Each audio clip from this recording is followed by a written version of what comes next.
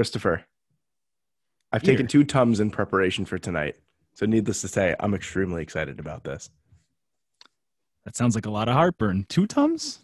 Yeah, I took 2 Tums because I had meat sauce. So, you Oh, know how delicious. the tomato acid, there's, I don't even know if that makes sense, but you understand what I'm saying. And I know all the Italian people understand what I'm saying when the tomato acid gets in your esophagus and you can't get it out the entire night, no matter how much water you drink. Not sponsored by Tums, by the way. For Now, anyone wondering. by the way, the Tums that I took were about 2 years old and they were as hard as a rock. So I felt them going all the way down. That was a There, little tough. there goes that sponsorship from Tums. Yeah, well, I mean, it has nothing to do with the Tums, honestly. It just has to do with the fact that I'm I replace I don't even, do you even call that medicine? What do you even call Tums? I call it chalk. Like you could write on a chalkboard. Okay, Like I replace my chalk um unceremoniously. Let's just leave it like that. And with that anecdote, this is episode 2 of season 2, and I have a very special guest with me today. This is very nostalgic for me. My Is that my cue? I don't know. No, I was gonna keep talking, buddy. You keep going. I'll All shut right, up. listen. Yeah, just shut up, Chris. Um, I've spoken about this guy many times before, and he's finally here in the flesh over Zoom, because that's how we have to do things nowadays. Christopher Cross Rubio is in the stew. That's your middle name, right, Cross? For now, yeah. We'll make that the middle name. Chris is a probably my best friend, honestly.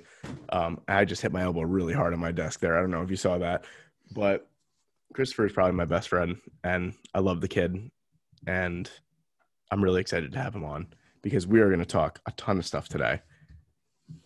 Um, Christopher, what would you like to say to my audience that's hungry to hear your voice right now? Peter Androsani was my best friend until he came into our fantasy league and just took it by storm, thoroughly dominated, and is the champion. So congratulations, by the way, in case anybody was keeping up with that. Yeah, Peter did win, and I hate him now. Oh, well, thank you. I appreciate that, all the love and support. But to be honest with you, Chris, and you know this, that I've been the San Jose Sharks of our fantasy football league for the past like 10 years now. No longer, my friend. I finally got the elusive championship that I so desired. You are among Speaking, hallowed ground. speaking of trying to get an elusive championship that someone so desires, we have to dive Oh, into this James Harden trade. that's a beautiful segue. If we can get an instant replay on that. Oh wait, sorry, it's a podcast. Okay, Yeah, sorry, it's a podcast and it's also Zoom. So, all right.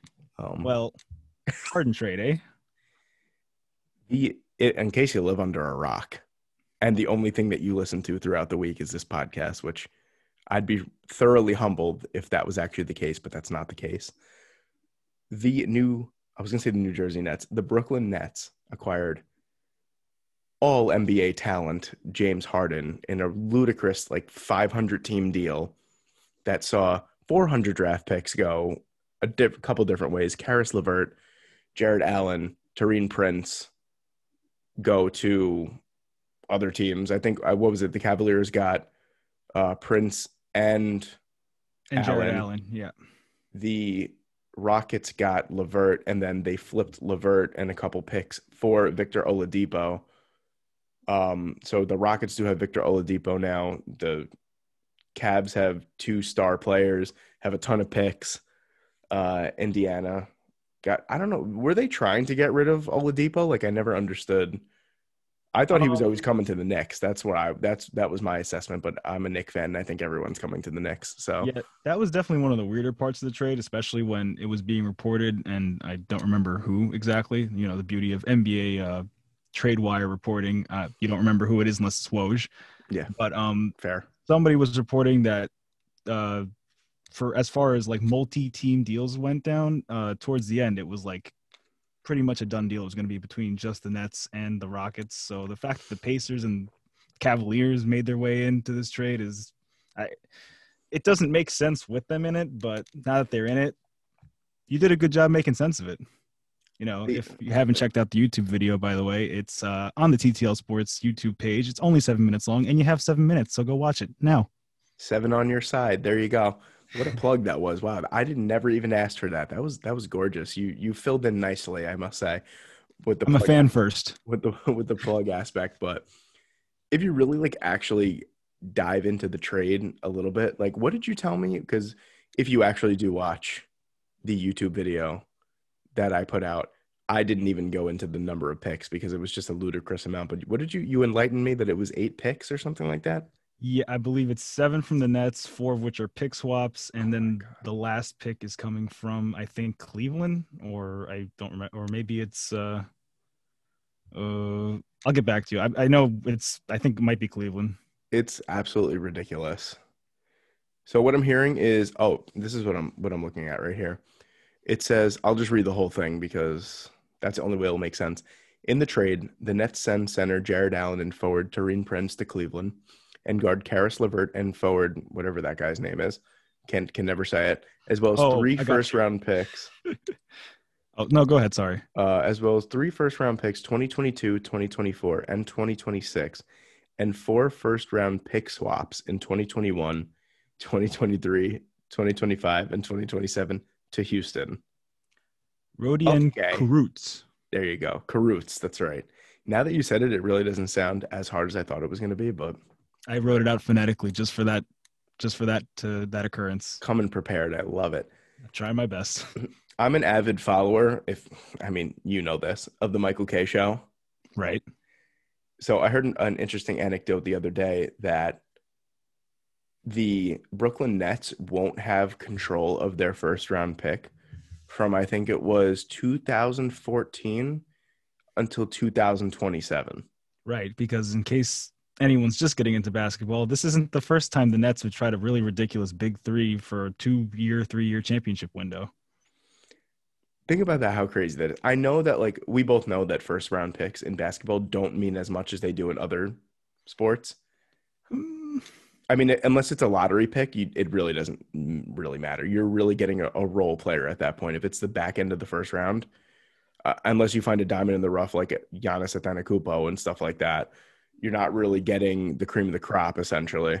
As far as superstars go, maybe, but I think Levert is like a 20 overall, and then I think Allen is not a lot. I don't know if Jared Allen's a lottery pick. Actually, I should find out. But What I'm trying to get at is like, well, think about how many bad Nets teams there were in that time where they could have definitely oh gotten yeah, a lottery pick. oh you're right. Yeah, So it's crazy that like you go 14 seasons without a first round pick. Like that's got to be some kind of record or close to a record. Like I don't understand how that works, but essentially what I really want to say about it is if you didn't think that the Nets were all in getting Kyrie, getting KD, letting them both essentially sit for a whole season, paying them all that money, and now trading basically their entire future and their present, if you think about it, for right. James Harden. Now, granted, James Harden, in his right state of mind and when he wants to play basketball and when he wants to show up, he is, I don't think, without a doubt, a top 5 player in today's NBA. Right. Well, you covered it. Like I said, you covered it very well in the video. I think the Nets are consistent depth away from running away with the East. The East is consistently the worst of the two conferences. Yeah. I mean, yeah, if Kyrie comes back, I guess it's not guaranteed. I think he's kind of. I think Steve Nash might have said after the game that he's coming back or he's close to coming back. But assuming he comes back and plays the level that he can play and integrates well with KD and Harden, yeah, is there anyone who looks more of a sure thing in the East than the Nets as far as just scoring and talent goes? I mean, scoring, that there will never be a problem scoring with those three guys on the court. Defense is the one thing that'll suffer because the Nets traded their rim protector and their best defender in Jared Allen, which was essentially really their only defender, if you really think about it, because you got to put some respect on my boy TLC, Timothy Luau Karabot. I do love that name. He's okay. He's not a better defender than Jared Allen, but you're right. But essentially what I'm saying is if you look at a projected starting 5 or even some of the guys that come right off the bench real quick, no one stands out as a defender. You know, you got Landry Shamet, who, like I said in the video, is literally a liability. Like teams actually game plan to attack him on the defensive side because he's just that bad. Same thing, Joe Harris. Joe Harris like holds his own. He's not known for defense. He's known for shooting 3-pointers and crossing over Luka Doncic. Like that's really the only two things that he's known for. But, you know, KD might be like the best or the second best defender on this team. And that's something that he probably was never going to be asked to do. But now I'm sure Sean Marks and company have been like, listen, you know, like you wanted Kyrie, or not Kyrie really wanted KD, but you wanted James Harden. It's prevalent now after the finalization of the trade. When KD finally spoke out, he said that he desperately wanted Harden, which I don't necessarily think is true either. I don't think he desperately wanted Harden, but I think he definitely wanted Harden on the team. So you're going to have to give a little to get, you know what I'm saying? Because you're going to have to cover for his defensive woes. Well, wasn't it Kyrie last year who said this team's not good enough? And I think he meant even like projecting it with him and KD on the floor. I think he was saying this team's not good enough. He was saying it last year. Like, oh, that's a good team, but it's not like it's a great team. Something like that. Which I think is crazy because say this trade was never made, I do think that the Nets have one of the deepest teams in basketball. Sure. Like without a doubt, especially like, all right, like Dinwiddie's hurt, but say if you look at the team with no injuries, that team is deep. Like Caris LeVert, for whatever role you're going to give Landry Shamet right now, he does it, I think, 10 times better, assuming he stays healthy. No, yeah, 100%. Shamet is well, I was gonna say 3 and D, but we know it's really just more 3 than D. But essentially, I mean, he's ice cold from the field right to start the season too. So he's essentially out there contributing nothing. That's his hallmark, though. You're right. Yeah, that is 3 and true. D. Yeah, that is what he's supposed to be, but he doesn't play good defense, and I think he's shooting like a paltry like 27% from 3-point land so far this season, where Draymond Green has a better 3-point percentage. But um, I I was curious to see how this would work, like in an actual game. So Saturday, James Harden did play his first game with the Brooklyn Nets, and it was James Harden and Kevin Durant on the floor at the same time. And Jesus Christ, like what we just said exactly came true. Like scoring wasn't going to be a problem. The defense wasn't there. James Harden's going to do what James Harden does, and Kevin Durant's going to look like the best pure scorer in the NBA, where Harden had 32 points, 14 assists, 12 rebounds, and I think KD had like 42 points or something like that. It's like you said, it's an easy triple-double and just enough to beat the Magic by 7 points. Isn't that sad, though? I know, like, we were talking about the Magic aren't a pushover by any means whatsoever, but a team with that much star power, you know what I mean? Like, you're only winning by 7. It was a close game throughout. But, I mean, Harden just looked – and also, like, I thought it was funny, too, on Twitter. I saw, like, people were thinking that he was wearing a fat suit on, like, his last couple, like, days on Houston because like, he looked so big. I think it was just, like, the picture. Like, he looked a little bloated, and the fact that he had, like, his jersey and his warm-up like tucked into his pants, so it just made him look like 2 times his size. And then they had like a side-by-side of that, and then his first picture of him like warming up for Brooklyn, and he looked like his regular game shape, and it was like, this man is a shapeshifter. So like, or some people were like, wow, he wore a fat suit to get out of Houston, and now like he shed the fat suit and now he looks normal again. But and the controversy begins, and the conspiracy theorists are out there bam, deep just diving like that. into this. Yeah. But I mean, really the last, I don't even want to really say anything further, but just, I think that the Nets aren't going to have a problem throughout the season, especially if Kyrie comes back. Like, I think they march to the top of the East, and I don't really think there's anyone that could stop them. Like, Toronto is definitely not what they were the last couple seasons. The only team that might give them problems consistently throughout the season, which I'm thinking is Boston, only because they have good defenders and they can score an alarming rate. But I mean, they also just lost by 30 to the Knicks today, but they were shorthanded. I just thought I'd put that out there that the Knicks did beat the Celtics by 30. It's a small victory for me, but in reality, I think they were down like 7 or 8 players. So Well, you're more up to Thanks date for on the capitalizing. NBA. You're a little more up to date on the NBA than I am. I was kind of just stuck to football all day. I Which actually is didn't even fine. catch the Harden game. They're must see TV now, so this is going to be a rare occurrence where I don't watch a Nets game now, especially since we live in New York, so can't miss them. Yeah. Uh, but yeah, the Knicks. You said, what'd you say? The Knicks beat the Celtics by 30. 30 points. I just thought I'd emphasize that because I don't think I was alive the last time that happened. So, I'm not even a Knicks fan. I'm a Sixers fan, but the salty all the way. I I respect that. I'm not salty because I never expect the Knicks to win. So anytime that they win by one is a plus. But like I was getting to it before, I think that the Celtics might be the only team that stops them going to the top. I don't really see them losing all the way to the final. I still think that the NBA is run by the Lakers and LeBron James. Like I still think that no matter what team meets the Lakers in the final is going to lose. Well, it's early to tell because it's kind of early to tell because there are going to be challenges, and with every kind of trade like this, there's like growing pains, especially just getting that fit together.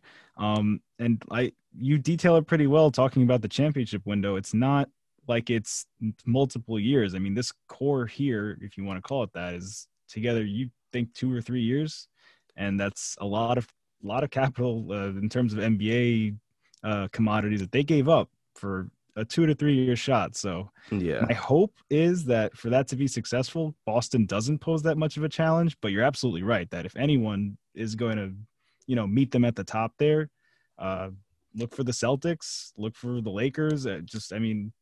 Obviously anyone who's in the top of the NBA right now, can they get past those guys? I don't know. I don't even think this team is really better than, like, if you want to call it the super teams of Golden State. Mm-hmm. Just because of the contributions they were able to get from like key bench players, like NBA passovers, like journeyman. The Nets Yeah. don't have that right now, or at least we No, don't think they have that right now. but you absolutely nail it on the head. It's like at least you were getting guys like what was it like?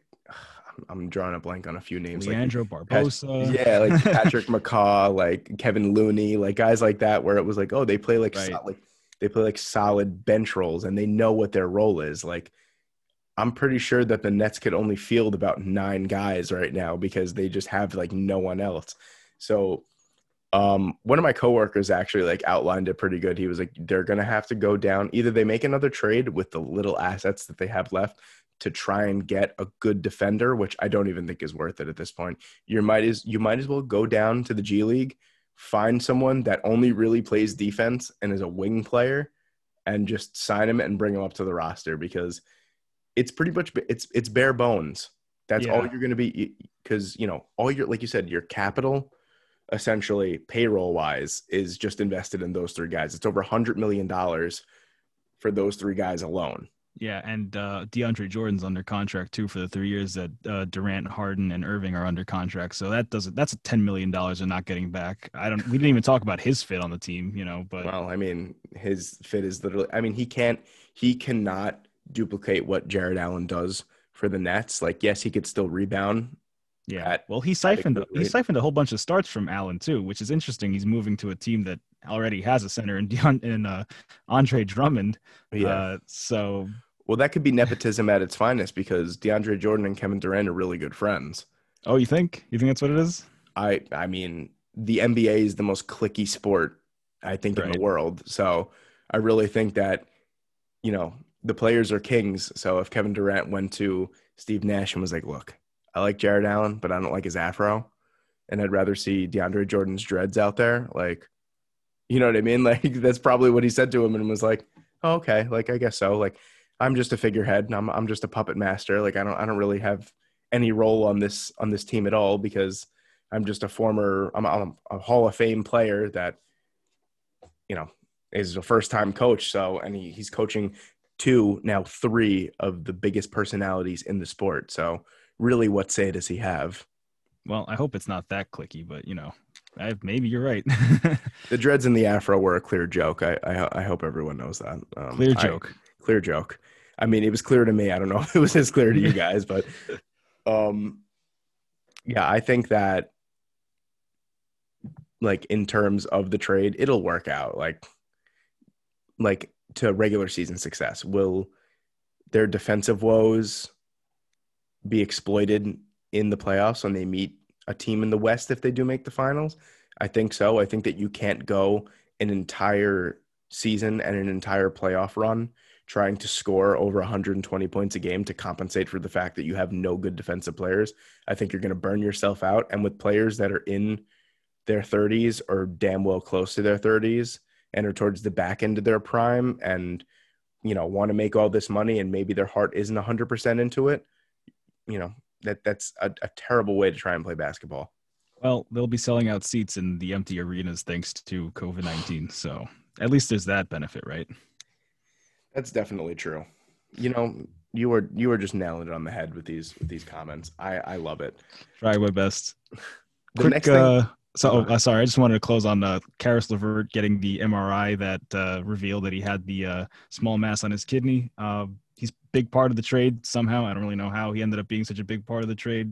It depends how you look at it. Maybe he's trade fodder. Maybe he's a big part of the trade. I think he's a big part of the trade. I think he's talented. Hope he gets back soon. It's crazy how things like that work where it's like we don't really know what the mass is. I don't know if any news came out today, but it's undisclosed at this point. And it's funny how maybe if he didn't get traded, maybe he doesn't MRI never gets taken place, never takes place. They never find the mass, before it, God forbid, it could have been too late. So Absolutely. It's funny how things work in mysterious ways like that, but that's a good anecdote to leave off on. I wish Caris LeVert the best, and I hope if it is something that's detrimental to his health, I hope he has a speedy recovery and he gets back on the court as soon as possible. Yeah, really good basketball player. So hope to see him back out there soon. Definitely. Now, you said really good basketball player. Let's talk about the greatest player in Yankee history that just got re-signed. Oh, you're talking about wait, hold on. Is it the guy who's not? I was trying to do the quick math on the AAV, but I have no idea. My math is very bad. You don't mean DJ LeMahieu though, do you? Of course, I mean DJ LeMahieu. DJ LeMahieu, who signed a 6-year, $90 million deal to stay with the New York Yankees through the rest of my life. So, I mean, I'll tell you like how I told you this on the phone a couple of days ago, but how I basically found out was. My girlfriend works overnight shifts at a hospital as a nurse, and shout out Samantha. As you know, I work Sunday through Thursday, so Thursday night, I'm sleeping, whatever, and Friday I have all day to sleep and everything. I was all excited, and I get like a text from her at like 7:30 or 7:45, something like that, like early in the morning. To the point, not so early, but early enough where you're like, oh God, like I have all day to sleep and this is the time that I wake up, like something like that. So essentially I wake up, she has a distinct text on my phone, like the vibration. Right. Okay. Yeah. So like subconsciously, like every time she texts me and it's anytime at night, like I always either wake up or I just hear it somehow. So I woke up and I turned over and I saw it and I was like, oh, like it's so early and I know I'm not going to be able to go back to sleep. And then I looked at the rest of my notifications and then I saw that it said that DJ LeMahieu was close to finalizing a deal with the Yankees, and immediately I like sprang out of my bed like it was Mary Poppins the musical. He was so happy to see that Sam texted him. That's why he sprang out of bed. And then he noticed DJ LeMahieu also signed with the Yankees, which is a big win also. I was just so excited, and I was waiting all morning for the news because it said they were close to finalizing. So I had you already know I had MLB Network on, and as soon as it came out, I was like, first off, I waited all morning to hear the news that he signed, and then I was in the bathroom when the logistics of the deal came out. And my dad knocked on the door, scared the crap out of me, and said 6 years, 90 million. And I thought I misheard him. I thought he said 6 years, 190 million. And I was like, wait a minute. I was like, 6 years, $90 million. That's it. For the math heads out there, it's 15 million per season. It took me forever. But. And that is basically a bargain in today's MLB. And especially since DJ LeMahieu initially came over to the Yankees on a 2-year, $24 million deal. Essentially, he did win a batting title in the NL with the Rockies, and I did feel like he was disrespected throughout his whole career up until that point because he was a Gold Glove winning second baseman, won a batting title. Everyone was like, "Oh, it's Colorado, like he can't hit anywhere else," even though his road numbers were better than his home numbers. But I digress. Whatever. So he signs with the Yankees, $12 million AAV, and essentially 2 years later, after coming off of a fantastic season 2 years ago, and then a COVID shortened 2020 where he won the batting title and batted like 366 or 368, one of those numbers. Team MVP, and he only gets a $3 million per season raise. Like, people that are saying that this is a bad deal because it's 6 years, don't even talk to me until you look at probably the deal that Aaron Judge is going to get, the deal that Giancarlo Stanton has, and then ask me again in 6 years how the Garrett Cole deal is working out, and then get back to me. You know what I mean? Like, yeah. $15 million for a batting title winning Gold Glove caliber second baseman is an absolute rarity. And I think the Yankees, despite what I've said about them in recent podcasts and in videos saying that they were waiting too long, I think they made the absolute right decision. I think they gave him the right amount of years, and he took less money to get more years. So it was a no-brainer, in my opinion.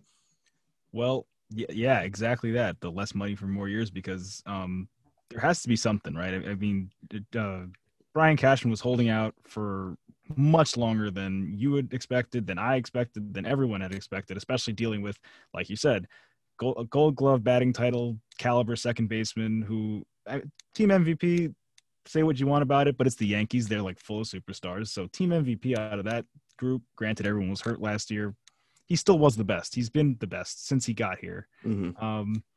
So if he was like negotiating for this much time with LeMahieu on 6 years, $90 million, I mean, I really wonder just how stingy, like how cheap of a deal they were really looking at here, that they finally hit 6 years, $90 million. I mean, what was the starting point for a deal for a player like him?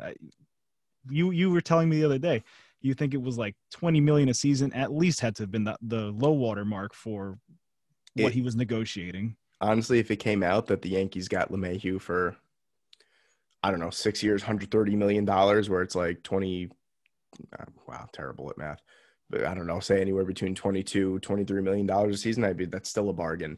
But yeah. I think what it started at was DJ LeMahieu wanted 5 or 6 years, and the Yankees wanted to give him 4 for probably about, I think initially what I heard was 4 years, $100 million, which would have given him $25 million a year.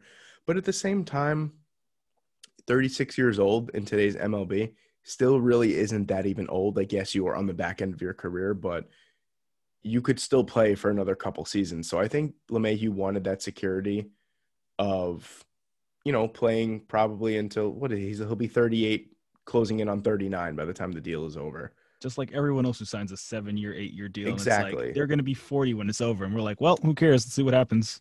Exactly. And what I heard was the numbers came out after he signed that the Blue Jays offered him 4 years, $78 million, which translates to, I think, like $18.5 million a year or something like that. So obviously more money, but not as much stability. And also what I think could have worked in the Yankees' favor too with that is that Toronto doesn't really have a home for the foreseeable future because of the Canadian government with baseball. So why would Justin you move? Trudeau, what are you doing? You could have had DJ LeMahieu on the Blue Jays.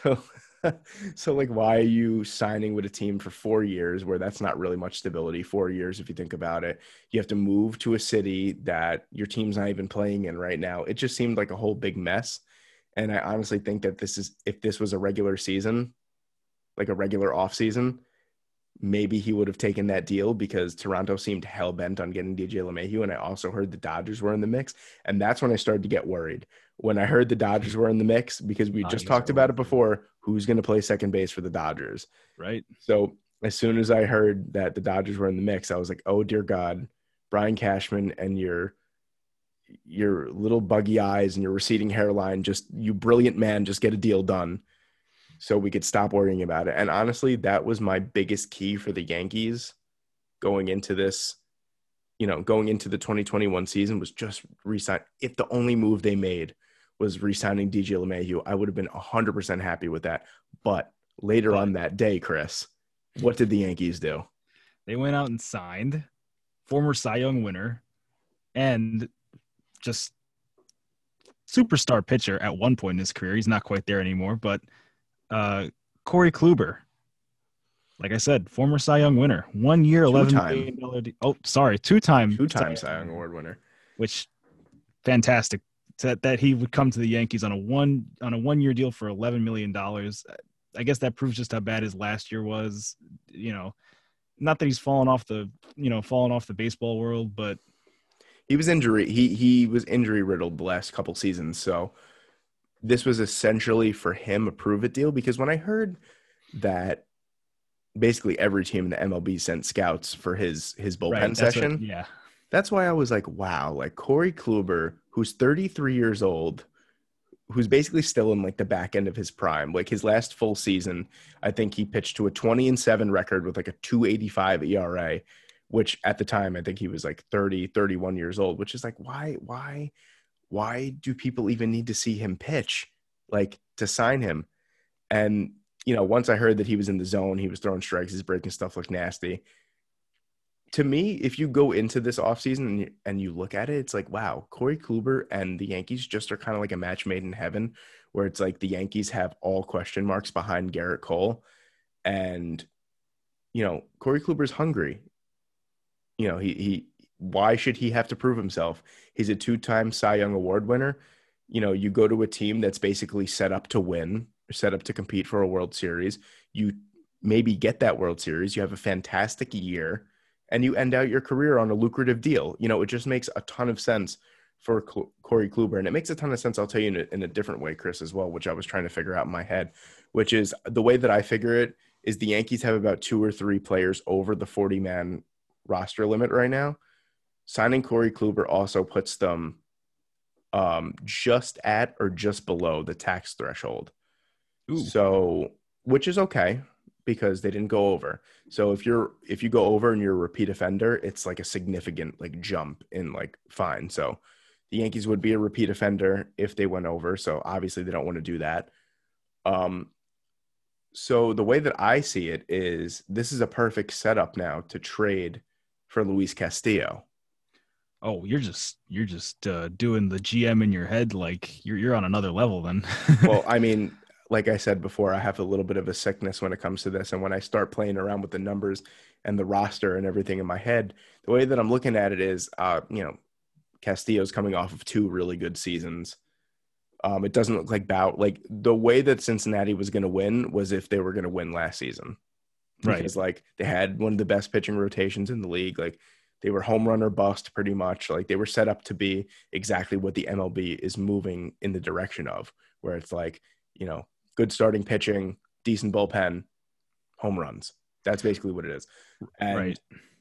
Now that Bauer's probably not going to re-sign, Gray is still there, but he might be a trade chip as well. Like Castillo, I believe, is still only 27, 28 years old. He's under control for this year, and I think next year. It only makes sense to move him now, and the Yankees would be smart to move him. The way that I figure it is, if you give them, you're going to have to give to get, unfortunately. And the Yankees are going to have to overpay because they want to be under the tax threshold and they want to be under the roster limit too.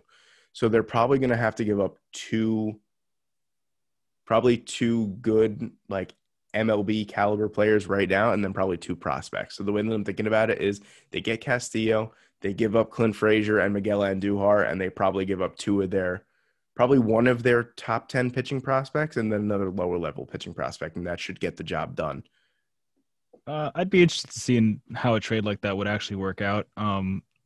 Just putting all the names out there, it does seem like something that they could negotiate. Like, but I know MLB trades are like, it too. It's they can make perfect sense on paper, and it's like, well, sorry, we don't like that trade.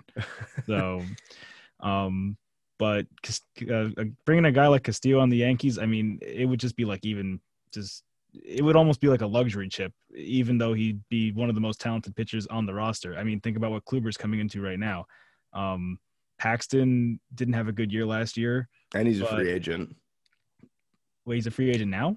The Yankees have what I mean by question marks behind Cole is that the Yankees have 3 free agents that pitched in their rotation last year, which is Paxton, who essentially Paxton's gone because Paxton never really proved that he could pitch effectively in New York. Tanaka's a free agent, and then Jay Happ. So you got to figure they're going to sign one of the three, maybe, and that one of the three is probably going to be Tanaka. Oh, I'm not sure. I heard he's looking 15 to 20 million a season on a 1-year deal, or at least that's what I saw earlier. Yeah, that's a little unfortunate. I was actually unbeknownst of that information, but I think that's going to sink the Tanaka ship. yeah, pretty much. But you never know because these players say a lot of things, and then also he said earlier in this week, he said either I sign with the Yankees or I go back to Japan and pitch. So it's night and day with these guys. You don't know, but you're 100% right. But the way that I see it is, because they're going to get Severino back at some point, whether that's at the beginning of the season or the Yankees tend to take time. They take their time with their pitchers coming back from like major injuries and stuff like that. So say he even comes back in June, say the Castillo trade happens, say, you sign Tanaka somehow, right? Then right then and there, it's like, whoa, like it's big rotation. Suddenly have one of the best rotations in baseball. Say all that happens and you got, so the way that I would see it is Cole is the ace, obviously. Then you have probably Castillo as number 2, Tanaka 3, Severino is 4, and maybe Kluber as your 5th. Imagine having the luxury of having Corey Kluber as your 5th starter. Well, I think he would pitch better than that. He'd pitch his way into the 3rd or even the 2nd spot. 100%. But 100%. But another thing too, which I look at, which I really hope they do get Castillo in a trade, is because you look at the top 2 pitchers in Kluber and Cole, both fly ball pitchers in a bandbox stadium like Yankee Stadium. Scares the crap out of me. It scares me. And you brought up a good point. You said that Kluber might pitch to the tune of a 3 ERA, but he could also give up 30 home runs in Yankee Stadium alone. Yeah. Did I say alone? I mean, it makes sense, but you did say that, and I was like, wow, that definitely makes sense. And then if you get Castillo is a sinker ball circle change pitcher, so he's a ground ball pitcher. So it makes me feel that much better about having at least one. And Tanaka, if he resigns, he gives up way too many home runs. So definitely, the Yankees are just full of pitchers that give up way too many home runs. It would be nice to have a little bit of a change where, hey, like this guy can get ground balls every once in a while. That's kind of nice. Yeah, no, you're 100% right. I mean, it's all stuff on the Yankees, and they don't play to their home field as well as you would think they would. They turn around. We give up a lot of home runs by saying, well, we hit a lot of home runs. So that's something that's always like kind of confused me about the Yankees. But in your scenario, they get to do all that and end up with a pretty solid rotation without even overpaying for Trevor Bauer, which is the thing I was most worried about, out of everything. And I don't mean overpaying for Bauer because I think he's not that good. I think he's a good player, but they just did it with Cole. Like you said, they have to sign at least one more of the free agent pitchers. I didn't even know Paxton wasn't under control. It goes to show you how much I pay attention sometimes. But yeah, there's a lot of money going back. It's okay, Chris. I forgive you. Hey, the Big Maple, man, he's not insignificant. But he is to us now. Well, if all that were to work out, you don't even have to worry about Paxton. Didn't even mention. Some people are super high on Davy Garcia.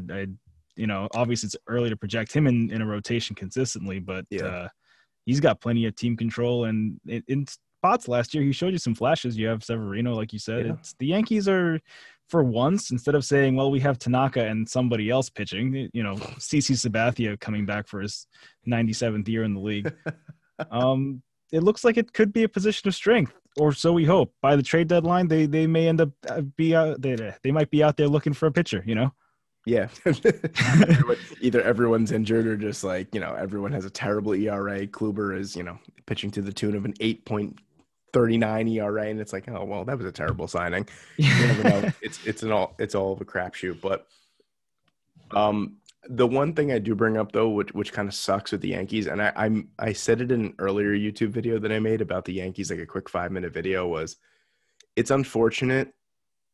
First off, it's not unfortunate to be a Yankee fan. That's not what I was going to go with. But it's unfortunate to see the Yankees currently be in a win now mode due to the fans, due to the pressure, due to the media, because every single young player that comes through their farm system, you never get to see. There's I only a know. select few that you get to see because it's like, well, either they're blue, they're blue trade chips, you know what I'm saying? Or they come up for a cup of coffee and then they get sent back down because everyone's like, they suck. Like, can't cut it in New York. First off, that is like my least favorite saying ever. I hate that. It's like, can't handle the pressure. It's like, Yeah. shut up, man. Like, Uh, shut the hell up. Like, you see dude's Clint 19 years Frazier. old. Dude's 19 years old pitching in front of 56,000 people. Like, you do Yeah. better, like at your age. The So 60-year-old scouts from New York sitting there on their couch at home going like, I've seen a lot of pitches in my day, and that kid, he don't got it. yeah, and then it's like, yeah, it's a Sonny Gray situation where Gray had a 512 ERA in New York, and then he goes to Cincinnati and he's sparkling all over again. Some people Practically really chasing can't. him out of New York with pitchforks. Some people really can't crack it. Crack it. Some people can't really cut it in New York. It's true, which I do get. But at the same time, I would love to see. Like, I already know guys like Michael King, Luis Gill, Davy Garcia, Clark Schmidt. We're never gonna see them. Like, They unless might, they yeah, unless they pitch in the bullpen, we're never gonna see them because there's always this talk where it's like, maybe if the Yankees grew some balls for once and it was like, well, you know what, we're gonna go into the season with Davy Garcia or Clark Schmidt as our fifth starter. It's like, no, that'll never happen. We're gonna use them as trade chips. And like I said, it's unfortunate to see. Hopefully something changes soon. But for the foreseeable future, with the constant pressure of New York media, fans, it's never going to happen. yeah. No, I couldn't say it better myself. That sounds like the Yankees. Sounds like a fan who's lived through a lot of Yankee years. And I've only really been conscious for the most part for about 18 of them. But since the time I was 6 or 7 years old, I could already see. I was like, wow. I was like, the pressure in New York kind of tough. It's the way Sitting on they my do couch business. sweating for that poor pitcher who was on the mound. But Bottom line, the LeMahieu deal, Kluber deal, two big signs for the Yankees. I mean, just nothing else needs to be said after that. Even absolutely, let's leave it on that. Actually, I now, didn't mean to cut you off though. no, that's perfect. But essentially, what this weekend was really about, before Harden and LeMahieu and everything like that, was the NFL divisional round of the playoffs. And we had four really good matchups this weekend. On Saturday, we had the Rams and the Packers, and we had the Bills and the Ravens. And then Sunday, we had the Chiefs and the Browns, and the Bucks and the Saints. I would like to start with, I just like to go in order. That's because of the OCD in me. But the first game of the weekend was the Packers and the Rams. The Packers do beat the Rams pretty soundly, 32-18 at Lambeau. And the first thing I actually want to do is kind of criticize the Packers in the way that they let the Rams hang around in this game for far too long. Right. I watched this game from beginning to end, and I could tell you with confidence, Chris, that the Packers probably could have put up 50 points, and they didn't. Yeah. No. I agree. The final score is two possessions, but it was consistently the Rams would answer a score with a score of their own, be back to one possession game, and Rodgers, couldn't just coast. It was like, okay, well, we want another score, we want that security. So that is kind of surprising. I mean, we also know the Rams defense is kind of like the best part of the team, like definitely the strongest part of the team. So, credit to them as well. But definitely the Packers, for all the praise they're getting for offense and, Rodgers is a magician right now, they looked good. They're going to need to look better, I think, even though they won by two possessions. No, you're definitely right about that. And one of the things that I think was kind of flew under the radar the whole entire week, which really flies under the radar with the Packers in general, because of, Aaron Rodgers is a big mega star, and like he commands a lot of media attention, all that kind of stuff. Not just him himself. I'm not saying he's a diva. It's just like, that's how the NFL media is. It's like, oh my God, Aaron Rodgers took a crap. Like, let's go cover that, pretty much is what I'm saying. But like, what I said last week in my like preview for the matchups was the Rams are going to have a tough time defending the three-headed monster of the Packers backfield. And they did, which the Packers ran for 188 yards and 2 touchdowns. But what I meant by three-headed monster was where you got Aaron Jones, who not only can catch, is the speed back, and he hits the hole and he's gone. You know what I mean? Then you got Jamal Williams, who is as tough as anyone to tackle in the NFL, and he's a supreme pass catcher out of the backfield. And then you got 6'1", 250-pound AJ Dillon, who could just run right at your face, and there's nothing that you could do about it. Three totally different style running back that I said that the Rams were going to have to try and cope with, and at the end, it was too much for them. You had Jones ran for 99 and a touchdown. Williams added 65. Dillon had 27 as well in limited carries. They spread the ball out nicely. The touches actually were even for the most part. It was Jones had 14, Williams had 12, Dillon had 6. So they kept it fresh. They ran the ball 36 times, which is very uncharacteristic of the Aaron Rodgers-led Packers, where it's more just kind of like, hey, we're at the 1 yard line. Let's find Bobby Tonyan for a 1 yard touchdown. So I think that they switched up their game plan pretty well. They didn't have to rely on Aaron Rodgers the entire game. He threw for 296 and 2 touchdowns.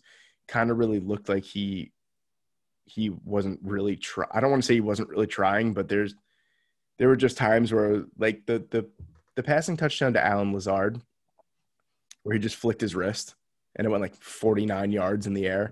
Right. And I was just like, this man just doesn't even try. Like it's remarkable to see. He really is a once in a generation talent, I do believe. But on the Rams side of the ball, I would like to say that I think they do have a bona fide stud running back in Cam Akers. Oh yeah, definitely. Like it took a few weeks into the season. Like I'm pretty sure he had like 10 carries the entire season until like week 8. And then he just took off like gangbusters. And so that's a positive on that side. I don't think Goff played bad in this game. I just think losing Cooper Kupp was humongous for him. And also they had there was no vertical game to the Rams on Saturday. Yeah.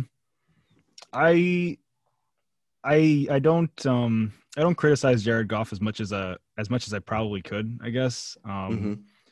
But I probably disagree in regards that he had it wasn't a horrible game. He played fine. Yeah. For a number 1 overall pick, first pick in the draft, you would hope that he could do more than 21 of 27 for 174. That's kind of been his thing. I think this year in the regular season, he said he was 6.6 yards for intended target or intended air yards on his throws. That's Sam Darnold territory right there. That's not going to get the job done. I mean, it's been going down every year. The accuracy's up, and that's even after McVay called him out. But when you make short throws like that, your completion percentage is going to go up. But how is that? I mean, he hasn't had the luxury of a consistent run game like he did back in the Gurley MVP years. Now they have Akers. So once again, he finds himself in a situation where he has a run game he can rely on. There's a lot of good quarterbacks, like starter caliber quarterbacks in the NFL who don't have, or, every other year it's like, okay, well, who's going to be, do we have that kind of a run game that we can rely on, to consistently chew the clock and just, get those tough yards and get first downs. But he's got that now. Cooper Kupp, as much as they have a chemistry and he's been able to rely on him as a good slot target. Van Jefferson was good this game. I liked actually his best game as a rookie, probably. Yeah. No. Yeah. There's the other one I can't remember. Josh Reynolds. I mean, obviously it wasn't as much in terms of volume, but and he's not like. I don't remember that it was like any vertical routes, or I can't actually remember if it was anything like, over the top, or if they even threw the ball that far. But he's got options. He's got weapons. One player being injured on their side of the ball in offense, I don't think really excuses this kind of an effort from Goff. And even McVay was not exactly the most convincing in the post game, talking about the future with Goff and just, his security as franchise quarterback. We call him a franchise quarterback. He should be able to make these games more competitive. I think you're 100% right with what you said, where it was like, you kind of mended it together perfectly, where it was like number 1 overall pick, plenty of weapons, losing his probably top target, shouldn't excuse the fact that you can't get it done. You know what I mean? Like, they still had Robert Woods as well, which everyone forgets about because he was a ghost in this game because he was shadowed by Jair Alexander, who was fantastic. He's a fantastic cornerback. So even then, they still had, like you said, guys like Josh Reynolds, Van Jefferson. You know what I mean? They have Tyler Higbee and Gerald Everett as tight ends as well. There's plenty of weapons. And the Green Bay Packers defense isn't good enough to the point where you could say, that Packers defense just shut them down. They're very leaky and they give up a lot of big plays. And I just think McVay doesn't trust Jared Goff anymore to get it done with his arm. So I think this very lateral pass game was a result of him not trusting Goff. And it's really a shame to see because when they were having, like you said, when they had Todd Gurley and they had the luxury to fall back on a run game if the pass game wasn't really working out so well, when they were throwing the ball vertically and everyone was healthy and everything like that, Goff threw for over like 4,500 yards and over 30 touchdowns. He really showed why he could be a number one pick, but the trust is clearly gone between the two of them. I still believe in Jared Goff as, I would say, a franchise quarterback. He could definitely start again next year for the Rams, and I wouldn't be mad about that. I would love to see an improvement. I'd love to see that relationship change between McVay and Goff because something's clearly off there, and neither of them are going anywhere because McVay is one of the best head coaches in football, and Goff also has a bunch of money tied to him. So it's essentially a Philadelphia Eagles situation where it's like, well, we can't get rid of the quarterback because of the money that we owe him, so make it work. Right. No, I think you actually said it perfectly in that that he I mean, we've seen him make good throws. We've seen him actually when it might just be that he's handicapped in this offense by McVay. And that's surprising considering the run game really hasn't started to click until, the back end of the season. Yeah. But the stats don't really lie. He still threw for almost 4,000 yards this season. But it's safe. He got chewed out by his head coach after I think it was a Niners game for ball security, and the offense has gone from okay, he'll take a shot when he has to oh well, let's just dump it off and hope that we can get 7 yards on third down. Starting from the line of scrimmage. Like, I mean, good luck. I know it's kind of part of a lot of NFL offenses these days, but we're talking about the guy who was picked above all the other quarterbacks, right? So yeah. Let's see why he's that guy. Make him make the plays for you. It doesn't really matter who's out there. Can they catch a ball? Let him throw it to him. Yeah, I agree with that argument 100%. And like I said, I hope that the relationship or the clear divide between the two guys can be mended in the offseason because I think you could agree with this too. When that Rams offense is right and everyone is clicking, it's one of the most fun offenses to watch in football. I love watching whenever they were on TV a couple years ago when they made that Super Bowl run and stuff like that. It was so fun to watch them play. Yeah. So with their gadget plays and everything like that, their outside run blocking scheme, runs and stuff like that. It was just really, it was really fun to watch. But getting back more to the Packers side of the ball, I'd like to say that I feel like this win was more like on autopilot, and I don't see – we'll talk about this in a little bit. I don't really see anyone beating the Packers. I don't see Tampa Bay beating the Packers. So I really think this is the representative of the NFC conference. I'd like to see them pass the ball a little bit more to guys other than Devontae Adams. Like, I'd love to see Robert Tonyan get a little bit more involved in the pass game because if you watch Packers games, the Packers rely so much on outside targets. They don't really utilize the slot and they don't really utilize the middle of the field. And it's a shame because you have good guys that can go over the middle of the field. They have Tonyan. Like I said, you can move. Devontae Adams is so versatile that you can move him into the slot if you want. Utilize a little bit more of the middle of the field and get deep balls down the middle of the field. That's what I'd really like to see in the next game, in the NFC Championship game. But congratulations to the Packers. They're clearly the best team, I feel like, in the NFC. And I think that there was a little uncertainty going into the playoffs with the Packers where it was like, you don't really know what you're going to get. But I think that Aaron Rodgers is on a mission this year. I think drafting Jordan Love lit a fire under his ass that we've never seen before. And I really don't see them losing in the NFC Championship game. Yeah, and I guess NFC Championship game. I guess like you said, we'll get to it. I guess later. Yeah, I don't know how this works. I usually just rely on you for that. I usually just do it after I go over the divisional games. I'll go to the championship preview, right. pretty much. And just well, with this game, I mean, you were talking about the Rams, how fun their offense is, and you want to see the Packers throw to more people than just Davante Adams. That was really like one of the things that was so confusing to me was that, I mean, the Rams are a good defensive team, and there was a lot of talk about Ramsey versus Adams, and I saw them dropping into zone like way more than I thought. I mean, this is Ramsey's completion percentage against him, this season is the reason he made the Pro Bowl. He only has one interception this season. Mm-hmm. And I think it's I don't really know how the completion to attempts in his direction works, but it says he's like 50%, of completions that go his way. Oh, wow. So that's really good. So Davante Adams is on another level right now, but you like the thought of locking him up or taking him out of the game as much as you can. You can't do it consistently all game, give him some help, but Ramsey was just dropping him back into zone. It seemed like it was an afterthought. Rodgers was able to like roll out, find spots in the coverage, just enough time, found Adams.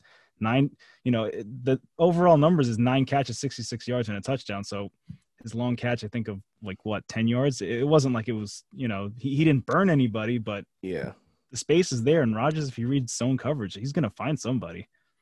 It's funny because for Davante Adams, 66 yards and the one touchdown was a 1 yard touchdown pass, and he also ran across the entire formation. So Ramsey kind of got lost in the shuffle. So it was really an easy pass. So if you really take out the 1 yard touchdown, 66 receiving yards to a guy that was borderline unstoppable all season long, that's a win right there. You should be able to capitalize off something like that. And the Rams just came out flat. Aaron Donald was taken out of the equation as well for the most part. He wasn't 100%, right? Yeah, he wasn't 100%, and he was also double teamed most of the time too. So really the Rams just kind of came out, and it kind of looked like they were already defeated by the time they came out there.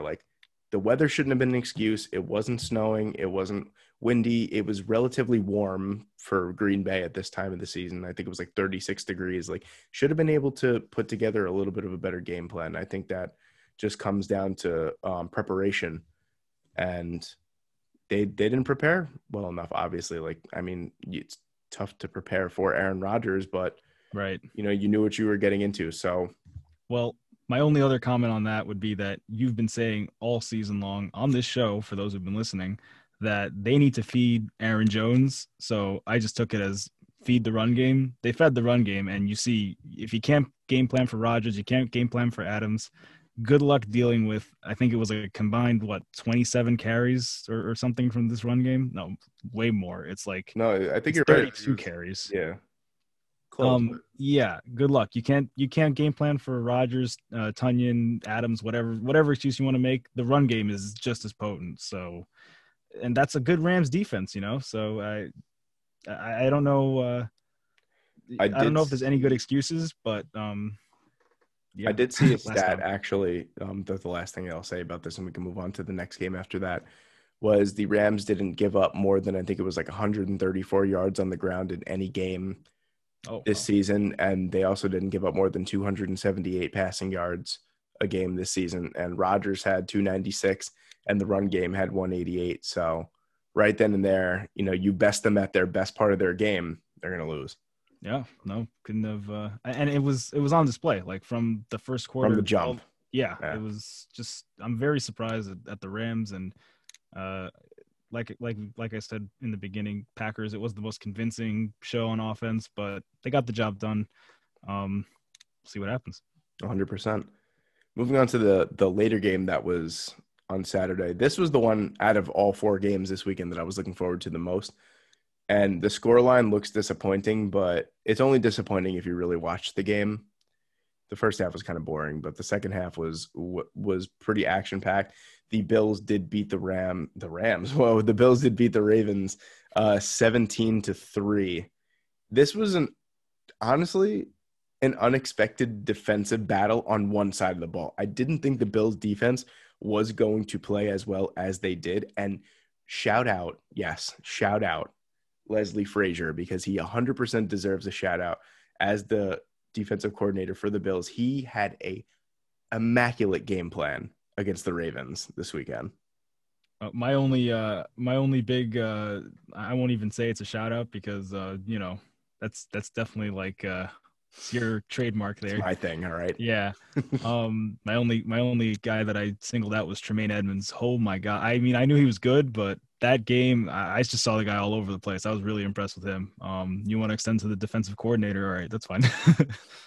Yeah, but like, Leslie Frazier's kind of flown under the radar this season because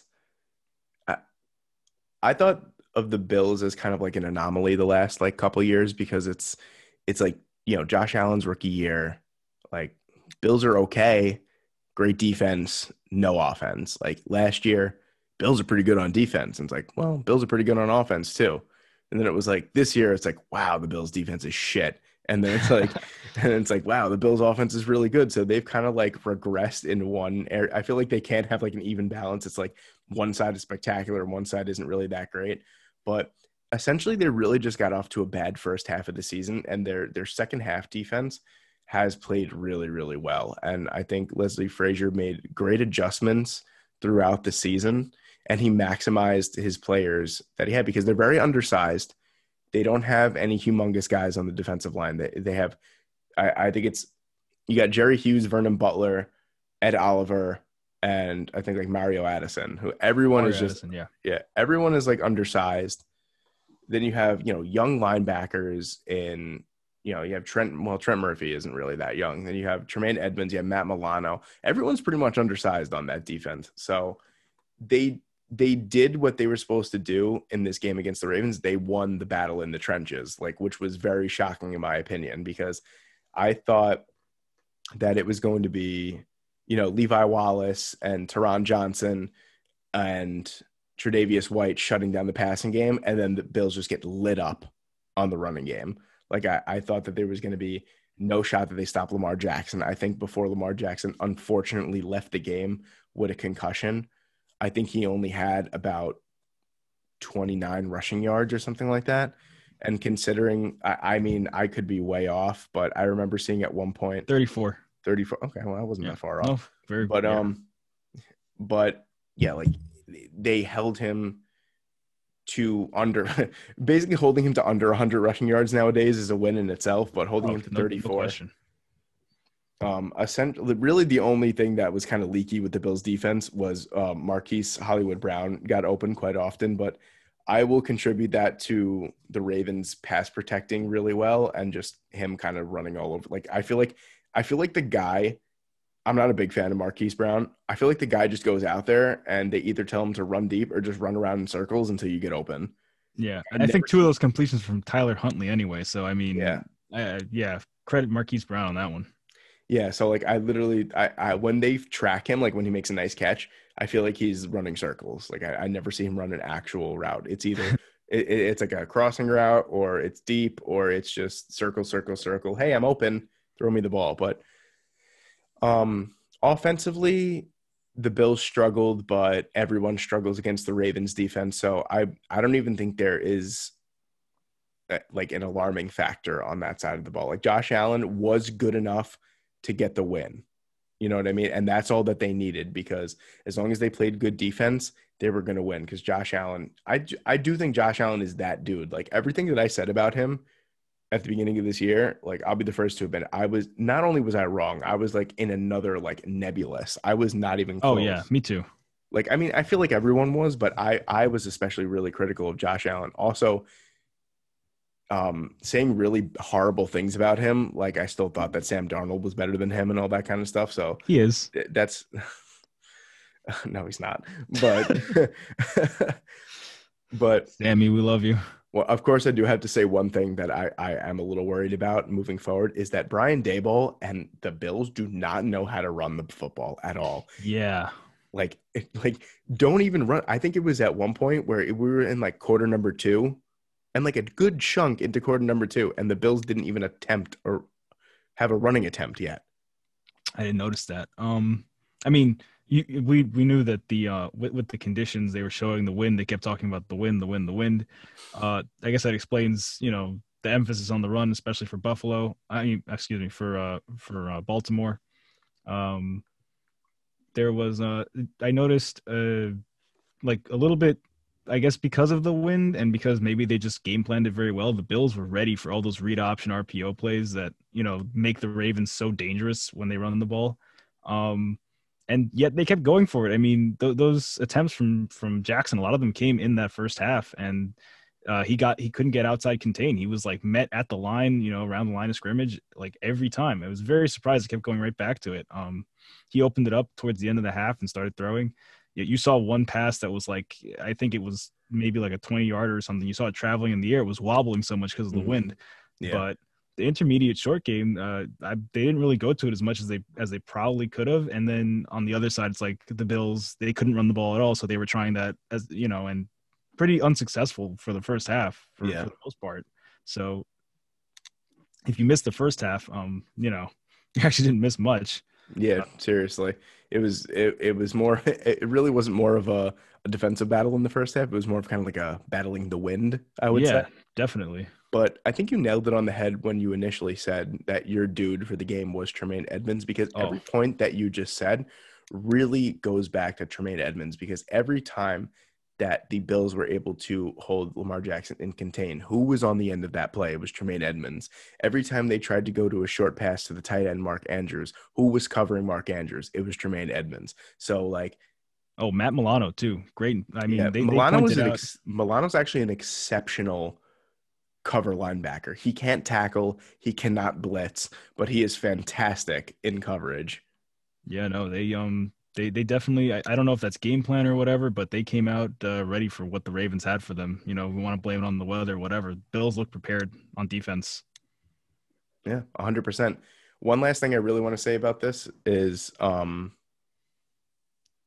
towards the end of the game when Lamar Jackson did go down with that concussion, that was unfortunate. I never wanted to see, even though the game was kind of out of reach, I would say, for Baltimore at that point, you still never want to see a great battle of like two young guys. Like we never really saw a battle between them with like meaning.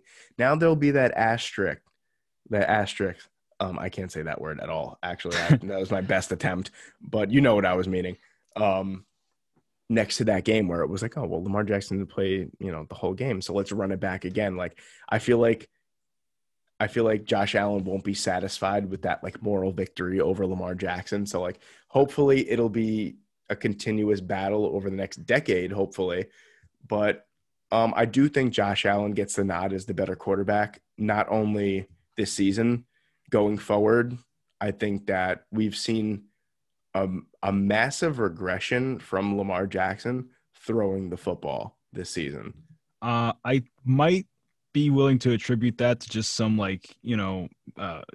their best weapons offensively catching the ball are Andrews and Brown. So and Marquise Brown, like you said, hasn't really made the full jump like a lot of people were expecting him to. I mean, Dobbins had 3 catches, 51 yards. So, and Willie Snead 5 catches. I think he actually paces the entire wide receiver core in terms of like receptions.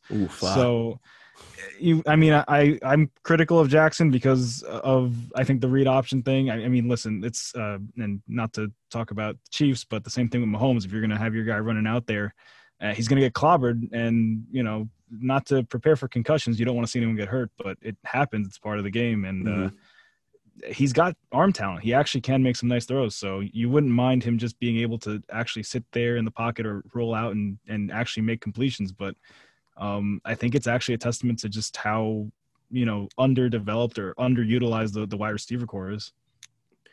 That's 100% a factor in it too. I mean, if you look at, obviously we can only analyze what we're given. So what we're given is Lamar Jackson isn't the best passer and Josh Allen is a fantastic passer. But, if you really look at it, it's like, oh, well, we'll look at the weapons Josh Allen has. But like he does make the throws.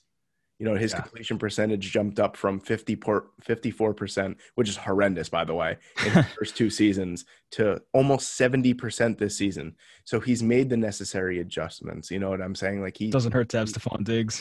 that is true as well, but I think it comes down to coaching and weapons really for Josh Allen, where it's like Dable kind of figured like, all right, instead of making him throw the ball 940 yards downfield like he probably can, Yeah. you know, let's make short to intermediate passes and go deep when we have to. You know what I mean? And I feel like with Lamar Jackson, it's kind of just like he's not a good pocket passer, and I don't really care what weapons you could put around him. This was a known thing for a long time, and even in college, that like, yeah, if you get him on the bootleg outside Yeah. of the pocket, he'll make every throw. That's abundantly clear because we saw it last year when he won the MVP, where he was throwing the ball 60 yards downfield on the run, you know, outside the pocket. Right. If you contain him inside the pocket and make him throw from inside the pocket, he's not good. Well, He's not good at all. yeah, and he's quick to scramble too. But I know that you're 100% right, especially with the rollout throws. But he did win an MVP last year. I wouldn't say that the battle between Allen and Jackson's entirely decided. And No, 100% not. and I would love to see them keep playing, especially in important games. I don't think anyone's going to put an asterisk next to this game unless they just didn't watch the game, because that game was, I mean, the drive that decided it was Buffalo had a touchdown from Allen in the third quarter, and then they had a touchdown pass from Lamar Jackson that went, 101 yards. yeah. So in that, if you want to say the first half is a wash and then everything after that and before the injury is what it is, then it comes down to a drive. I mean, that's the NFL playoffs. So those two drives, who won? I guess Allen wins round one. I wouldn't be putting an asterisk next to it. Yeah, I mean, I just say that really for the people that are Lamar Jackson lovers, to the point where it's like, don't get me wrong, I do love Lamar Jackson. I think, let me be clear with this statement. As a football player, I think he's elite. As a quarterback, I don't think he's elite at all. I think he is, if I'm being crass and I'm saying wild statements, and I've said this throughout the entire season, if we're talking about being a pure quarterback, Lamar Jackson's in the bottom 15 of the league. Ouch. I'm just being honest. If we're talking about pure passing ability, and this isn't even coming about with weapons. There's so many times that you see Lamar Jackson throw the ball wide, throw the ball into the ground, overthrow people. Doesn't matter who you have. He could have Stephon Diggs. If you overthrow Stephon Diggs every time, how are you using him? You know what I mean? Like, that's where I think Greg Roman and company really need to reanalyze their offensive game plan next year and really get Lamar Jackson back to what he was doing best in his MVP season. We didn't see any of that really this year. No, I mean, granted, yes, he still did rush for over 1,000 yards, but the first half of the season, I don't even think he had 400 rushing yards. Yeah. It took until the second half of the season for them to be like, oh yeah, let's make him run the ball more often. You know what I mean? Like the last, I think 5 or 6 games, he ran for like over 100 yards every time. That's what you need to do to get Lamar Jackson to win you football games. And there's nothing wrong with that at all. Right. You know what I mean? If that's how you win football games, that's how you win Super Bowls. At the end of the day, that's the name of the game, is winning. Doesn't matter how you do it. You're 100% right. I can't even pretend like, earlier I wasn't giving flack to Goff about, it doesn't matter what your weapons are, who's on the field or whatever. You got to make the throws. And then, I turn around and say, hey, Lamar Jackson can get a little bit more out of Hollywood Brown. But so if you're going to be fairly critical about him, I mean, that is fine too. And all this talk about, the narrative, he can't win you a football game in the playoffs. That's BS, by the way. Of course he could do that. Well, record as a starter is 30-7 in the regular season. Obviously, playoff success isn't there yet. He was a rookie in 2018. Mm-hmm. So, and this team, I mean, if all things like remain equal, they're going to be around in the playoff picture going forward. So all this talk, I mean, Schefter made a big deal about it. Like, oh, well, there goes the narrative. He can't win a playoff game. It's like, no, he actually still hasn't proven that he can win a playoff game on his own, but that doesn't make it a narrative. It means that he's a third-year player who hasn't found success, in the playoffs yet. That doesn't mean Mhm. that it's a narrative or that anyone's like legitimately starting to think, oh, Lamar Jackson, that guy can't win you a game in January. It's like, no, the guy's a proven winner. He's won MVP. The record speaks for itself. The jump from year 2 to year 3 hasn't been exactly what people were expecting, but if we give him a chance, like we afford all of our franchise quarterbacks, Mhm. then except for Sam Darnold, then I really think that he can prove people wrong. But let's not start going and writing like these hit pieces on him and start making this like a big debate on whether he can win you a game. Like, No, stop it. that's He's a good player. yeah, He's gonna keep being a good player for. I mean, he's in the beginning of his prime. exactly. He might not even have scratched the surface of his prime yet, which is even scarier.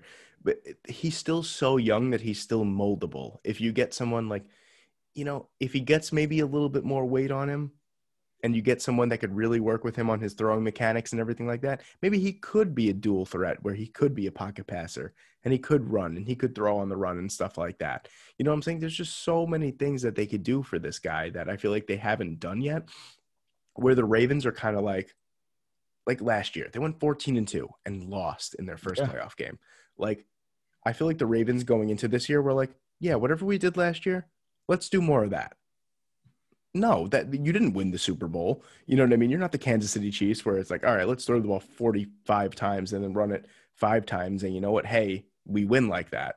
You Yeah. need to adapt and you need to change. And I feel like if I was critical of Lamar Jackson, and I'll also, make a point for him, they've let him down this season. Like you said, Oh, for this sure. this was supposed to be a massive jump. The coaching staff needs to do a better job of not only surrounding Lamar Jackson with what he needs to be successful, but also to have a game plan where he could be successful as well. Yeah. So No. I think going into year 4, this is really I mean, year 1 was what it was. I mean, he didn't really play that much. Year 2, he won the MVP. Year 3, he looked like a average quarterback. So this is really the year where it's like, all right, Lamar, what are you? Yeah. You know? And I mean, we're expecting a jump from year 2 to year 3. Year 2, he wins an MVP. So not a jump in terms of success, because obviously you expect regression. You know that the chances of people winning back-to-back MVPs is very, unlikely. Yeah. But just in terms of the fact that he went from this guy's the league MVP to, oh, now we're asking questions about his ability, it's like that to me sounds like it falls on, like you said, the coaching staff. It falls on like just the way the team's set up. Like, this is a guy who's proven he can succeed in this league and he can win you a lot of football games. Yeah, people see him coming now, but there's no reason that people should be genuinely questioning, well, maybe this guy's not who we thought he was. He won MVP in the league. Yeah. Definitely. I think that's a perfect note to leave that game on. But Right. basically, for the Bills, moving on to the AFC Championship game is humongous. The Bills Mafia is like the greatest fan base in football. I feel like I just love every piece of news that comes out of like that fan base. I'm always for it. Like, it's so weird too. As a like diehard Jet fan, you would think that I hate the Bills, but like I honestly love the Bills. Probably like if I had to choose a second favorite football team, which I never would, it would probably be the Bills just because of their fan base and like how passionate they are. I really admire like fan base passion and stuff like that. But moving on to the first game of today, which is Sunday. Well, now it's not Sunday because it's 1:53 in the morning. So it's Monday. So yesterday's first Still game. going strong, baby. You already know how we do around here. Everything is late night around here. But the Chiefs did survive against the Cleveland Browns 22-17. And I'm not going to lie. If you're the Browns, man, like I am livid with the way that this season ended, because you make it this far, you basically kick the crap out of the Pittsburgh Steelers, your biggest rival last week.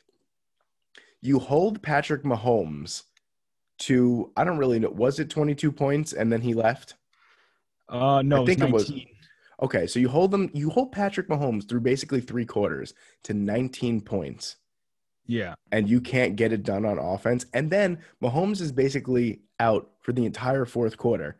Chad Henne, who I can't remember the last time I saw him throw like a pass that wasn't in a garbage time week 17 game. Like excuse me. Like, how do you not get it done? that really bothers me, and it bothers me. It bothers me as a football fan because I feel like this might have been the one year in like this Chiefs quote unquote dynasty where we could have seen two different teams in the AFC fight to go to the Super Bowl before the Chiefs come back around. They're like, all right, well, we know what we did Start wrong beating last the year, crap out of so we're everybody. just going to start beating the crap out of everyone. Like this was basically, I feel like, well, now with the Bills being so prominent in the AFC, that might change too. But like, and especially it was the Browns, man. Like I dig on Baker Mayfield a lot and the Browns, everything like that. I genuinely wanted to see the Browns win just for the sake of, like, 2020 was crazy. The NFL season was crazy. What would be crazier than the Browns playing in the AFC Championship game? Oh, and what would be crazier for that fan base? I mean, they haven't seen that, and I don't even know. Think I'm about not that for really. a second. The Bills and the Browns in the AFC Championship game, two franchises that have basically had no playoff success in the past 30 years, basically. Like, that would just be hilarious. But Yeah. the Browns missed a monumental chance. And all these I follow because we did have Chris McNeil on the show a couple months ago when the Browns, I think, were like 5-1 or 5-2 or whatever. Yeah. And 5-1, I think. yeah, and I was seeing all these Cleveland Brown fans on Twitter like, "Oh, great season," everything like that. Pardon my French, I'm fucking pissed if I'm a Browns fan that I could not get this win. Well, and if you want to start all the way at the end there with Henny, I mean, I coined it as it happened. I was like, that's a punt reception. I mean, that he threw that was ball. Horrible. I mean, I just it was horrible. That's why I didn't like. But I mean, they basically, I don't even know if it was third down, but they threw the ball into the end zone, and Carl Joseph was waiting under it like a punt, like they said. I mean, High fly ball to center field, and they're in a position now where they're or close to midfield. They just have to kill some clock, get into field goal range, and then the Browns are left with a following drive, less time on the clock, and they have to get a touchdown, 2-point and a 2-point conversion. Instead, I mean, I don't know if it was Reed who just gave him the keys and said, go ahead and like launch a deep ball if you feel it. But I was like sitting there screaming at the TV, like, what the hell was that? And then to come out, I mean, on top of that, to come out, now you've been gifted a drive starting at the 20, or 25. How does it work after 25 after interception? I'm pretty sure. I know on punt it's still the 20, right? I think that's only on punts. It's the 20. You might be right. Actually, I have no idea. Yeah. But that drive, I mean, they start by losing a timeout. They try a run to the outside, which all game has been covered up by the Chiefs. All the runs that looked like they were successful, especially the 2 by Chubb on the first touchdown drive, both up the middle, just like gaping holes up the middle, gaping holes up the middle. Okay, Chris, settle down now. You laughed, okay? And then follow that with an attempt at a screen to Chubb, and then the last play is a dump off to Hunt for 2 yards. You just got a gift interception with plenty of time on the clock to work, and those are your 3 plays. If I'm the Browns, now listen, I am purely a Monday morning quarterback. I sit on my couch and you know what I mean? But if I'm the Browns, all the momentum is on my side, even though I'm losing. I just got like you said, a gift interception. I'm taking a freaking deep shot, man. I'm letting Baker throw that ball as far as he possibly can, because you know what? What's a big momentum shift like that? Just hit him where it hurts. You know what I mean? Get a 1-play scoring drive, or get a 50-yard play on the I feel like the Browns were just kind of like, okay, like, yeah. The momentum was with the Browns after that too. Like, that's what I'm saying. That's where it was like, dude, like, you come out like the defense is reeling. It's like, oh shit, like Mahomes isn't playing. Like, we actually have to play defense now, where it's like we can't count on like at least 3 points on every single drive. Yeah. Like we actually have to play now. Like, so they're a little nervous, and then you come out with maybe like a Donovan Peoples-Jones 50-yard deep ball, or something like that. The Browns it wasn't there. And there's 2 things that really bother me about the Browns game plan was, well, this wasn't really the game plan, was Rashad Higgins, who was basically their best receiver all game, getting that catch towards the end of the first half and extending it and fumbling it through, like, not even like, of course it's like the Browns' luck, where it's like any other team, besides for the Jets, it probably would have went out of bounds at like the 2-yard line, but takes a wicked bounce. takes a wicked bounce and goes out of bounds for a touchback. Like that was a killer right then and there, because also the Chiefs did come down and kick a field goal right there too at the end of the half. Yeah, So, big points. and another thing too was Kevin Stefanski and company. Why in God's name did Kareem Hunt only get 7 touches in this game? Kareem Hunt in the seven touches that he got, he looked borderline unstoppable. I know. He was a man on a mission against. He was literally like, he said that he was angry. Why wouldn't you want to play? Why wouldn't you want to play a guy that literally said this is personal for me? And a guy like Kareem Hunt that runs angry all the time and just seems to bowling ball off of other people. Like what? Like why? I don't get that. I don't get giving him 6 carries. And the one thing that killed me the most, what I told my dad, Nick Chubb, one of the most underrated running backs in football. I think, like, wholeheartedly. I think that when you talk about top 5, top 8, like, he always flies under the radar as someone that you'll never think of as like a top 5 running back. But in his 3 years in the league, he definitely has been like one of the top guys. No doubt. He cannot catch the football to save his life. Well, that's the interesting part about that screen too. But But what I'm saying is, I'm pretty sure that he dropped like 3 or 4 passes today. That's what you brought Kareem Hunt in for, and that's what you paid him for. Why is he not taking those screens? Why is he not running buck wild in the open field? Like this is what just like fails me. Like it dumbfounds me, where I'm just like, why? Like, I don't get it. That's the play calling this entire game. Is, I mean, you're sitting there watching it and you're just waiting for the Browns. I mean, especially like if you have confidence to go for it. I think on that I think it might have been the drive before, or no, the drive where they got the last touchdown. I think they went for it on 4th down twice. Yeah. So obviously they're confident in their offense being able to, on their side of the field, they're confident in their offense to get those 4th down conversions, and confident that if Henny gets the ball back because they don't convert, he's not even going to get a 1st down, because that's how they went into that last drive. Like, we have a timeout in the 2-minute warning. At least we'll get the ball back. So the play calling to me is like, what the hell is that? It's weak. It's uninspiring. They are within 5 points of beating the reigning Super Bowl champions, and it was pathetic. It really was, because you leave it all out on the field. Like, no one, basically, this was a perfect scenario where the Browns could have upset the Chiefs, where it was like, no one expects us to win. No one expects us to go into Arrowhead Stadium, like you said, the reigning Super Bowl champions, and win. And they had every opportunity and then some to win. And they came out with a pathetic game plan. I really don't think Baker Mayfield played a bad game. I wouldn't, because the one thing that the Chiefs defense did, and they did really well, was they took Jarvis Landry out of the equation. Yeah, he had 7 catches, but that 7 catches only equated to 20 yards. Like, first off, I don't even know how that happens. How do you catch a ball 7 times and you run 20 yards? But he did a good job going through his progressions and finding other players and stuff like that. So I can't even pin it on him. Like, nope. There's no one to pin this on, honestly, other than the coaching staff. Again, just like with the Ravens.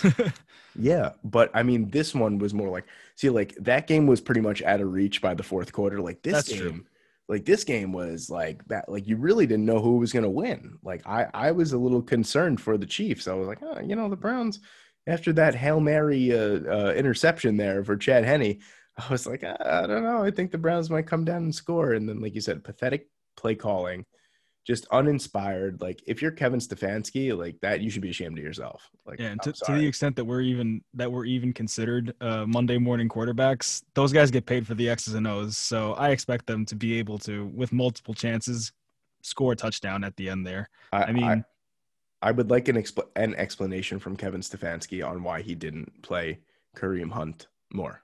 Yeah, that's what I want to, going into tomorrow, and I start reading up on reports and everything like that. Unless it was an injury thing, then that's inexcusable.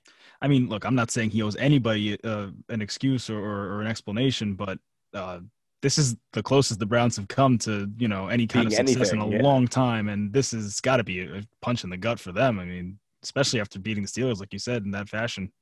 100%. And moving more towards next week, and for the Chiefs side, Anyone who didn't watch the game, Patrick Mahomes did go down with a concussion. That was a really scary sight, honestly, Yeah. because he was slow to get up at first, and then once he got up, he was jelly legged from the beginning, and then when they panned in on his face and you saw like his eyes, he had very glassy, very 1,000-yard stare. You knew that it was a concussion. Yeah. And that worries me going forward because if he can't play next week, I don't think the Chiefs have a shot of beating the Bills.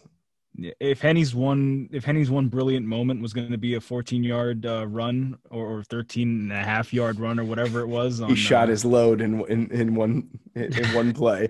And you think that my thing about up the middle gaping holes was bad? You're just gonna leave it out there. That was just blatant right there, right through the innuendo. Yeah. But yeah, how do you beat the Bills with Chad Henne? I mean, listen, if any team's gonna do it, you could put a second string quarterback with this Chiefs offense and say, hey, give it your best shot.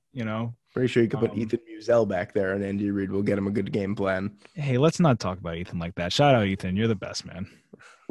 I hope Ethan is surprised by this. By the way, hearing our voices together on this podcast. By the way, I am not. I knew that this was going to happen at one point, but before we get into the nostalgic factor of this actually happening right now, yeah, we'll get into that in a little bit. There's one other game to talk about before we get into the like quick previews for next week. Obviously, they're going to be quick because we have no idea about injury reports, nothing. This is literally just hours after the games ended. So you heard it here, folks, first.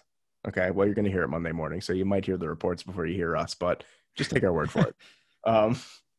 Moving on to the last game, you want to talk about nostalgia. Talk about the Buccaneers beating the New Orleans Saints 30-20 between the two oldest, I think it was like the oldest combination of ages like in NFL history for a playoff game. The two quarterbacks combined for 85 years old. Yeah, we'll always find stats like that. We love making up statistics in the NFL. It's so true. It really is. But the first thing I want to say, which I think you could agree with me too, this is before we even talk about the game. If this is Drew Brees' swan song, like I know that not a lot of people like love Drew Brees or like, oh, yeah, he's a check down machine. That's not necessarily true. That has been true the last maybe 3 or 4 years because he's like 120 years old. But, we grew up, Chris, you could agree with this. And I'm basically just talking to you right now is we grew up with Peyton Manning, Eli Manning, Phillip Rivers, Drew Brees, I'm definitely missing a ton of guys, what I'm saying? Tom Brady, we Chad Pennington. Yes, Vinny Testaverde. No, I'm just kidding. But we grew up in an era where it was like, when we were younger, it was like, wow, we're going to be able to see these guys forever, and like, obviously Peyton kind of started the trend and then Eli Manning and most likely Phillip Rivers this year. Most likely Drew Brees. You know what I'm saying? We're getting to that point. Chris, we're getting to that point where like the first generation of quarterbacks that we grew up with is like dying off. And it's a little upsetting. See, that's why like watching this game, I was more sad than anything because, watching Drew Brees, like, get picked off and stuff. A couple of those interceptions weren't his fault, but seeing him basically be really a shell of what he was even last year or 2 years ago, it was a little upsetting to see because we know what Drew Brees is capable of, and it's just like, that kind of sucked to see. But on the other end of the spectrum, to see the fact that Tom Brady is 43 years old and he hasn't lost any zip on his ball, he hasn't lost really any accuracy. I think it's just a testament to the fact that Tom Brady legitimately is a football machine and is the greatest quarterback, not only in our generation, that I think ever. 100%. Like, it's going to take a lot to stump him or pass him. Stump? Is that a word? No, no, you're right on that. Stump. Okay. Yeah. Stump Brady? I don't know. Okay. Yeah. Never mind. It's going to take a lot to pass Brady in terms of just greatness. If you could do it with numbers, you're not going to do it with rings. If you could do it with rings, you're not going to do it with numbers. Yeah. I don't know how you're going to do it with rings, but, yeah, good luck. But, essentially what I'm just trying to say is this was more of a nostalgic game for me. And next week will be nostalgic too because you got Aaron Rodgers, who's, I think, 37, turning 38.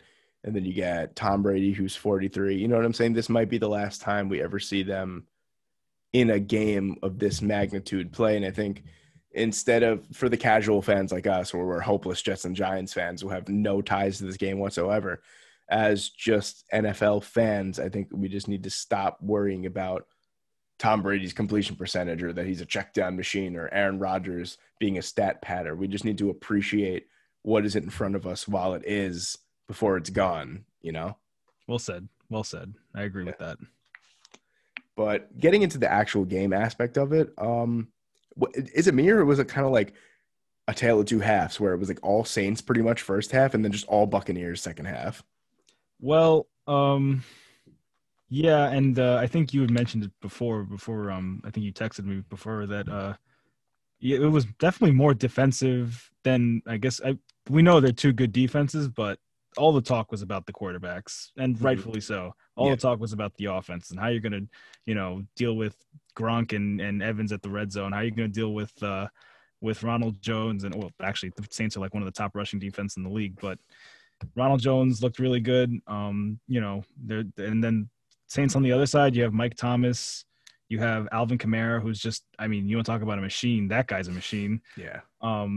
But yeah, both offenses came out really flat, especially like early on. I thought Brady more than Breeze. Breeze wasn't even throwing that much, especially not like deep completions or even attempting anything over 5 yards. But yeah, Brady, for what it's worth, he was missing a lot of passes. I don't mean missing in terms of like, again, Monday morning quarterback, but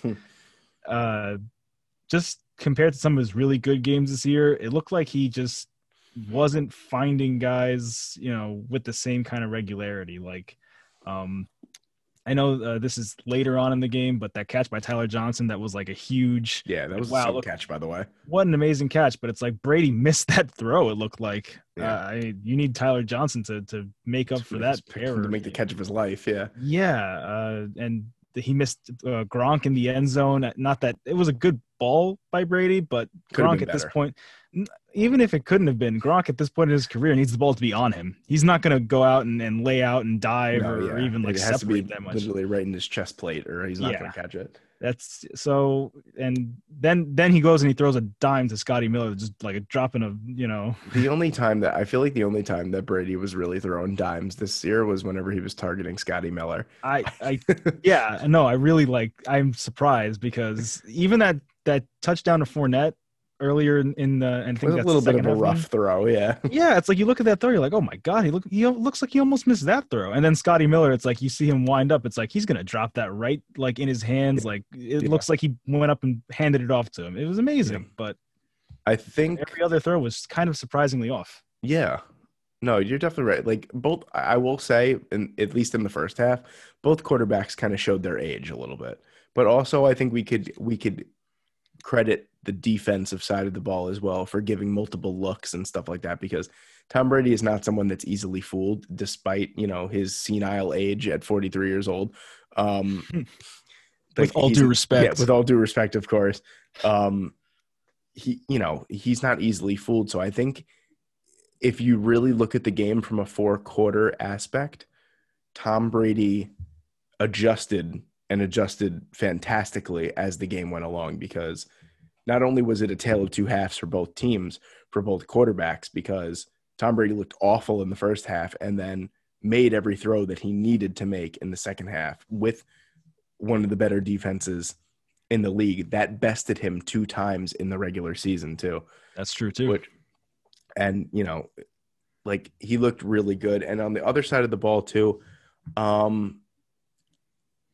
maybe this is just me trying to hold on to whatever great memories I have of Drew Brees, but I don't think the wide receivers or really any of his weapons did everything they possibly could to win this game, because, the Jared Cook fumble, that was just really a great play by Anton Winfield Jr. Like, I don't really think that had anything to do with a mental lapse. Like, it was just a perfect punch, you know what I mean? Like a perfect bounce to Devin White.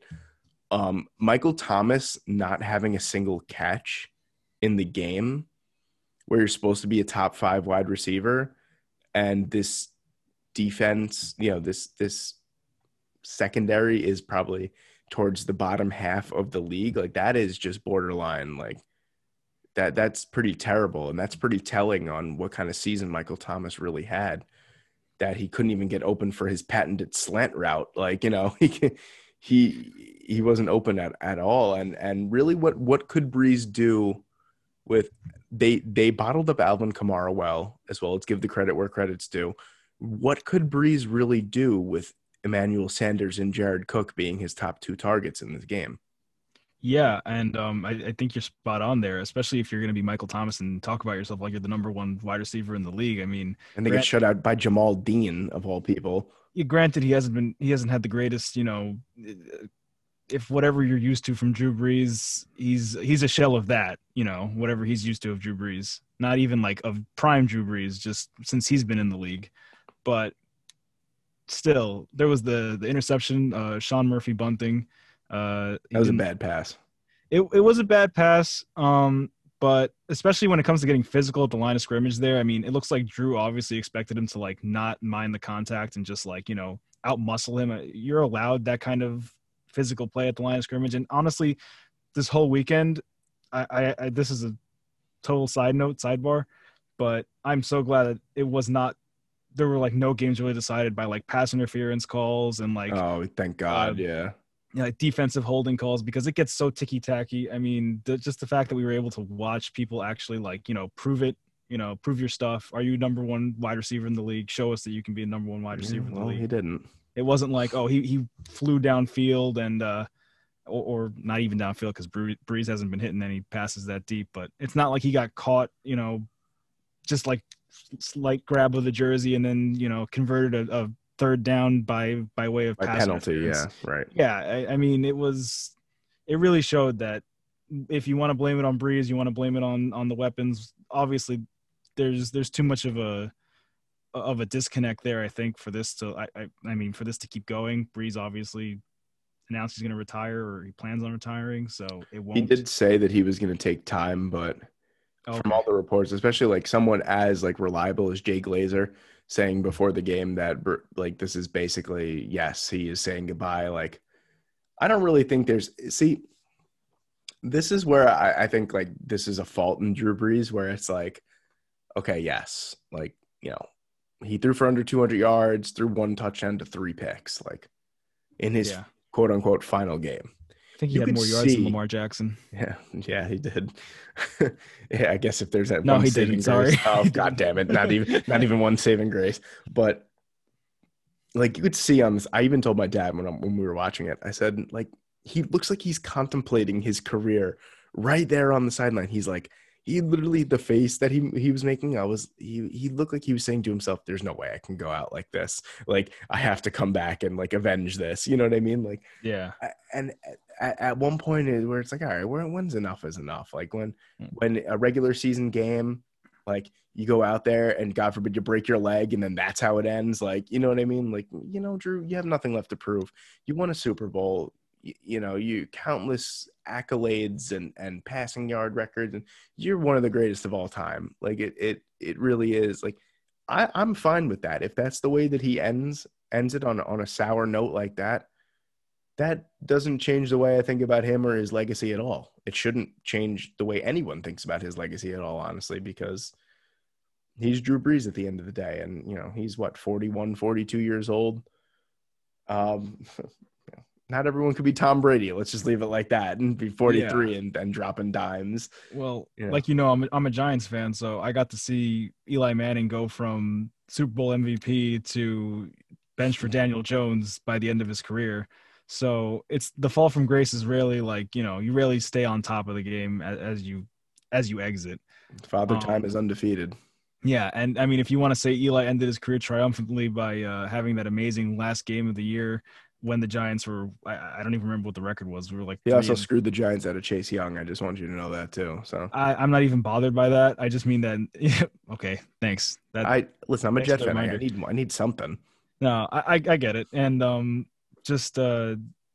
want to say he went out on top because he had a good game while the Giants haven't been competitive in like the last roughly like 5 years. And meanwhile, the Saints have been consistently making it to the playoffs, and, Breeze hasn't looked the same. And obviously this game was kind of, the last proof you needed to say, well, he It's really time. doesn't look. Yeah. This is still, it's not the Super Bowl ending, but he did as much as he could with what he had left in the tank, I think. And Yeah. you can't take that away from him. Yeah, I think that's fair, and it's admirable too, especially like there there are a few people in the NFL that are as tough as Drew Brees. Like the man is undersized for the quarterback position. Throughout his career, before the last few years when they really did get him a good offensive line, man was taking countless shot after shot after shot and just getting up and finishing the game, toughing it out, and this year was really the scare where he had 11 fractures in his ribs and stuff like that. That was really, to me, honestly, if you had to say, oh, well, when did you think Drew knew that like this was the last season? Like that's it right there. Like when you basically fracture every rib in your body, like Yeah, that's pretty telling. that was a tough one for him. Yeah, but like I said, really, if this is it, like I do think this should be it as well. Um, Hall of Fame career, no doubt. Amazing player, amazing person. What he's done for the city of New Orleans, especially the timeline of his arrival and the timeline of everything that he did, charitable work, winning them a Super Bowl, everything Hurricane Katrina. He really was a godsend for that city.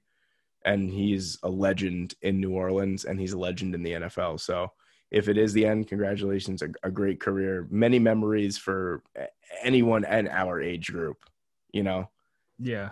So well, looking forward to repeating all that about Tom Brady in 15 years when he finally decides to hang it up. But when he creates the wheelchair football league because he's not settled after 10 Super Bowl titles. But yeah, that's really all I want to say on that. If you want to get into, obviously we have 2 games next week.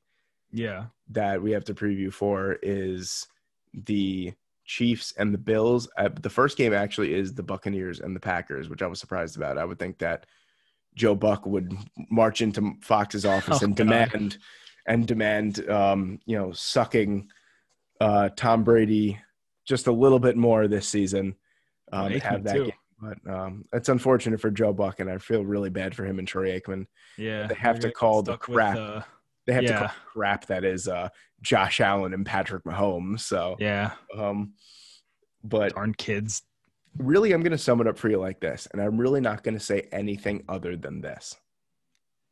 If Patrick Mahomes plays, I think the Chiefs win. If Patrick Mahomes doesn't play, I think the Bills blow them out. I think Christian Vitale said it in our group chat best, and I think I'm just going to leave it at that. I really think that's my preview.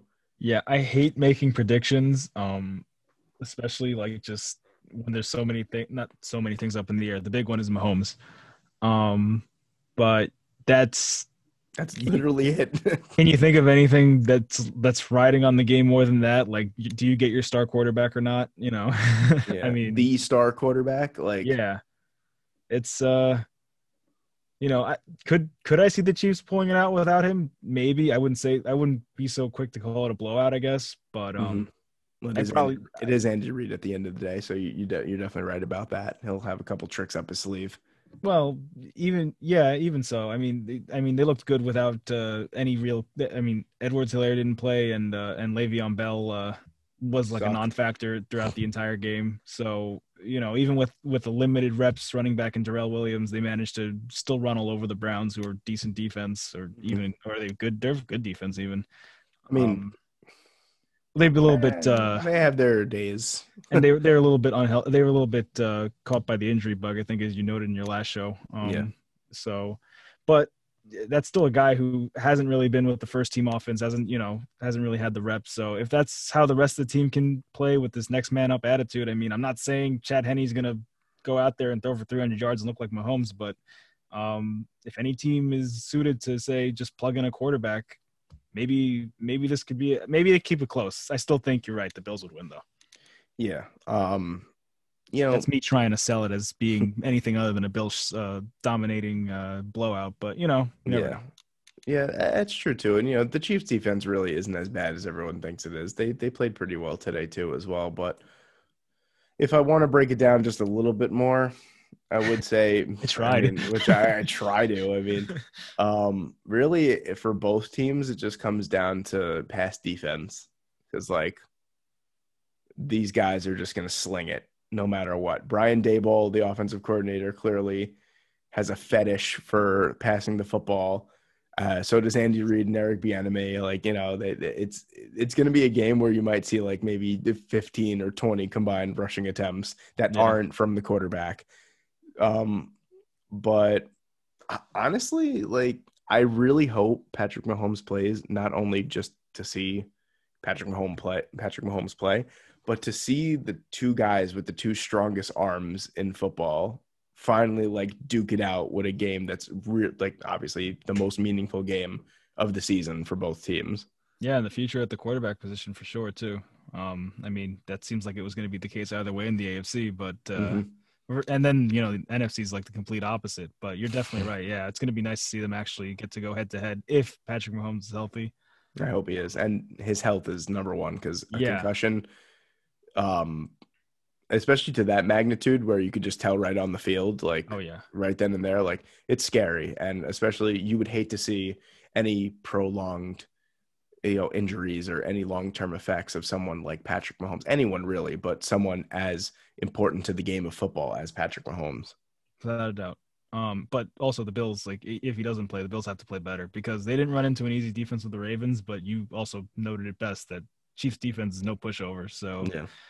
Mahomes or not, they can't do what they did. I don't think. I don't think 17 points is going to cover it. Yeah, I mean, yeah, really, that's Even with Chad Henne, I don't think 17 points would cover it. yeah. So that's going to be about as good as the preview I can come up with for for Chiefs Bills. But Yeah. it's not Now, for the want of trying. yeah, I mean, we really did try. You could really tell on that one. We did try. There's just really nothing else to say about that. But moving on to the NFC Championship game. Now, this one really interests me because make no mistake about it, Aaron Rodgers, it seems like that petty type of douche. Like, and I'm not saying that he's like I mean like a guy that will like hold a grudge for like years just to get like retaliation. And what I mean by that is the Buccaneers handed the Packers their worst loss of the season. And that was also Aaron Rodgers' worst game of the season earlier this year. The Packers jumped out to a 10-0 lead. The Buccaneers wound up winning 38-10. Yeah. So they really kind of and on national TV too. They embarrassed the Packers on national TV. Did Adams play in that game? I think he did too. I think. Yeah, I think. He did. I think he still had like over 100 receiving yards because go figure. But what I'm saying is, you don't think that this has been in the back of Aaron Rodgers' mind when he saw that like playoff bracket and was like, all right, he's circling that, and he's like, if it gets to this between the Bucks and the Packers, I'm going hard. And obviously that means nothing. Like I don't want to say it means nothing, but like obviously he's going to go out there and try and win. Like he wants to go to the Super Bowl. Like, but I'm just saying that extra added like oomph where it's like I really want to stick it to you, and I really want to stick it to Tom Brady, and because I mean, who wouldn't? Like I love Tom Brady, and I think he's the greatest quarterback of all time. And if I had a chance to best Tom Brady, like why wouldn't you want to? Like why wouldn't you want to best the GOAT? You know what I mean? And Aaron Rodgers is probably talent wise, probably the most talented quarterback I feel like in NFL history. Like just pure arm talent and everything. If you just wrap him up, I mean, Patrick Mahomes is still we've yet to see what he could do throughout the longevity that Aaron Rodgers has.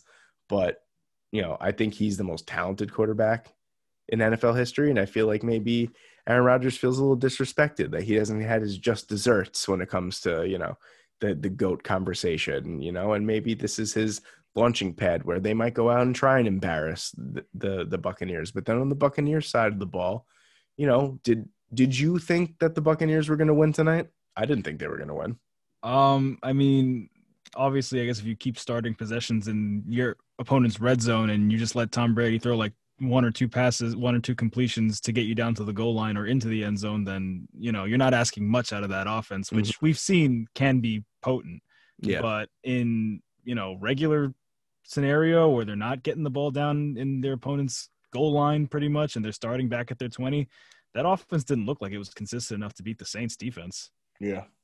I mean, they had the luxury of running the ball 30 plus times against the Saints. I don't even know if anyone's done that this year. Brady only threw for 199 yards, and they've scored 30 points. So, not that you couldn't see that happening against the Packers. I mean, but because anything can happen. But Yeah. it's they can't come out like that. They can't just rely on getting the ball in great field position every possession. Yeah, because with a man that turns over the ball as little as Aaron Rodgers does, and Brady could have been picked like 2 times too. Yeah. I'm pretty sure that Aaron Rodgers threw 2 interceptions in that game against the Bucs the first time. And that's significant considering the man only threw for 5 interceptions the entire season.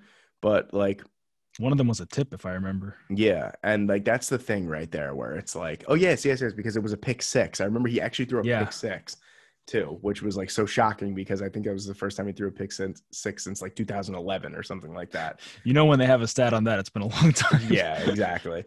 But, Rodgers doesn't turn the ball over at all. And really that should be the key to, and really Drew Brees didn't really turn the ball over that much this year either. And if the Bucs defense can force turnovers, it doesn't really matter who they're playing. They're putting themselves obviously in a better position to win.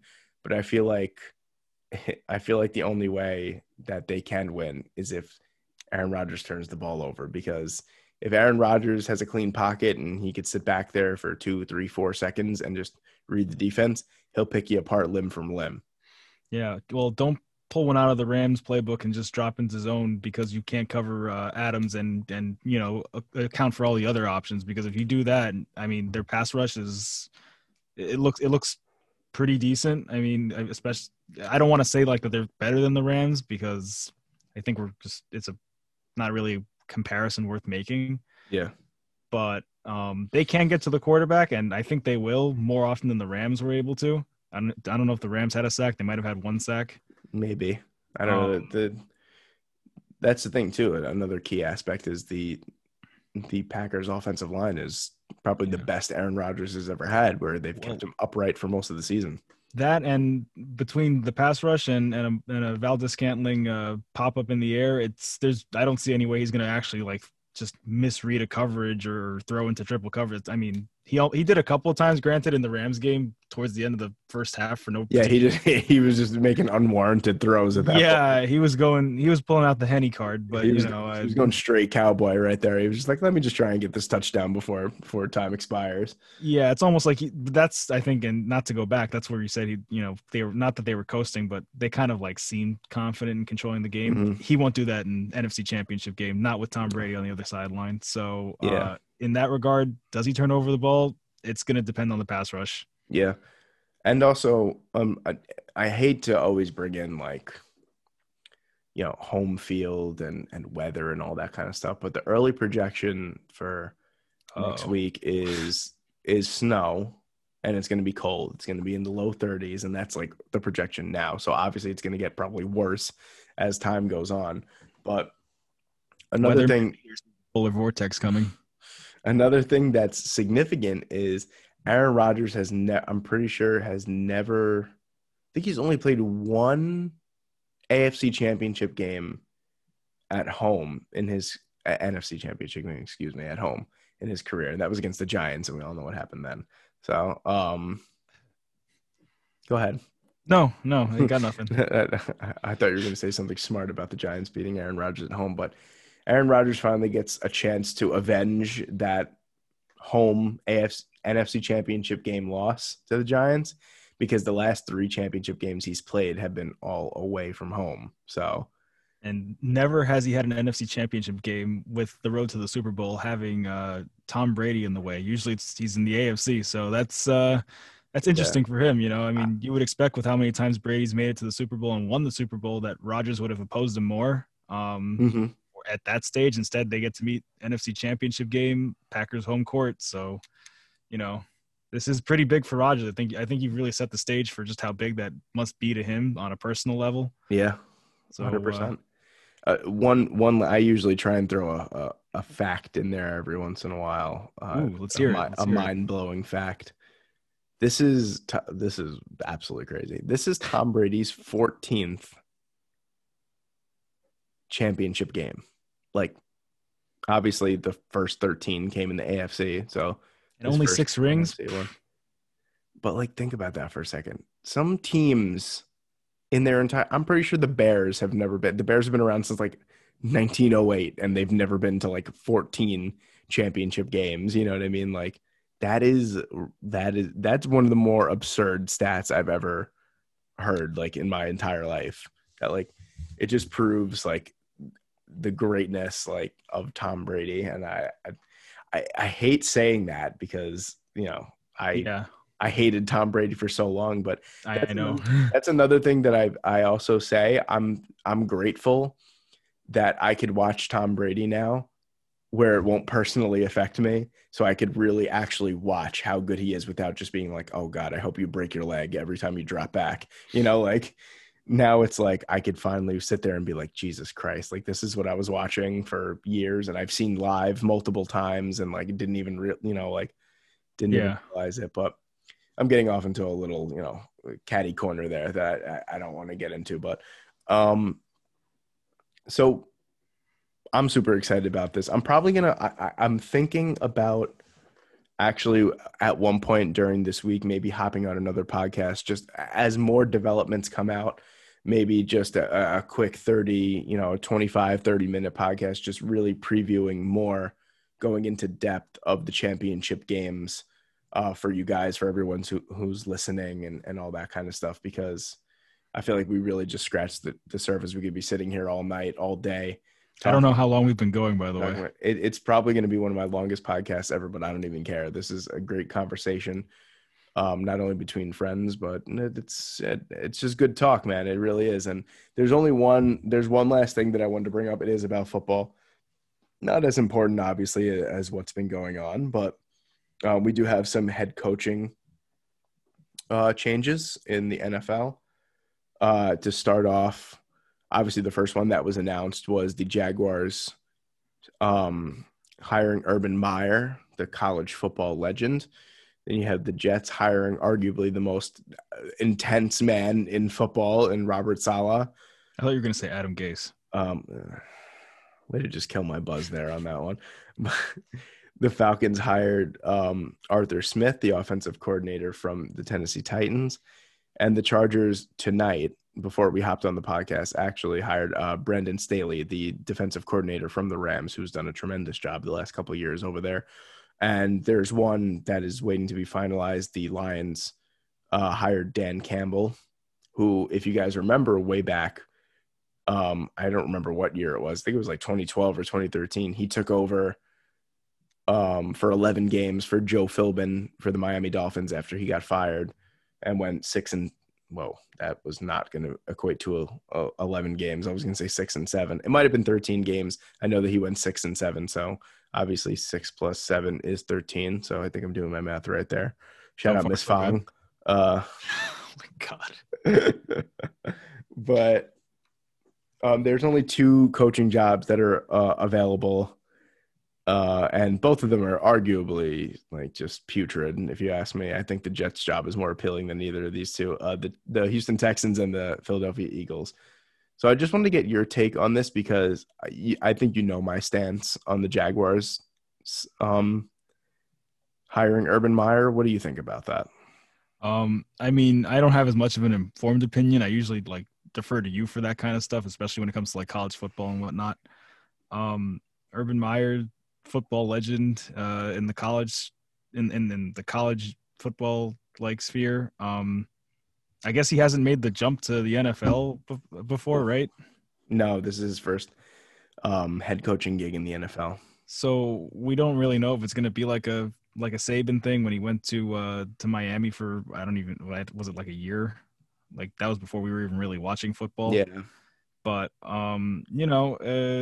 it's not a lot to work with, and there's more questions than answers in Jacksonville. So as far as recruiting goes, he's always been a good recruiter in Florida, Ohio State. Mm-hmm. So it's obviously not just about getting a five-star or five-star recruits from high school anymore. It's there's a salary cap and stuff. So we'll see what he can do with really not a lot of talent and not a lot of real answers there on the team already. They're doing GM interviews as well, right?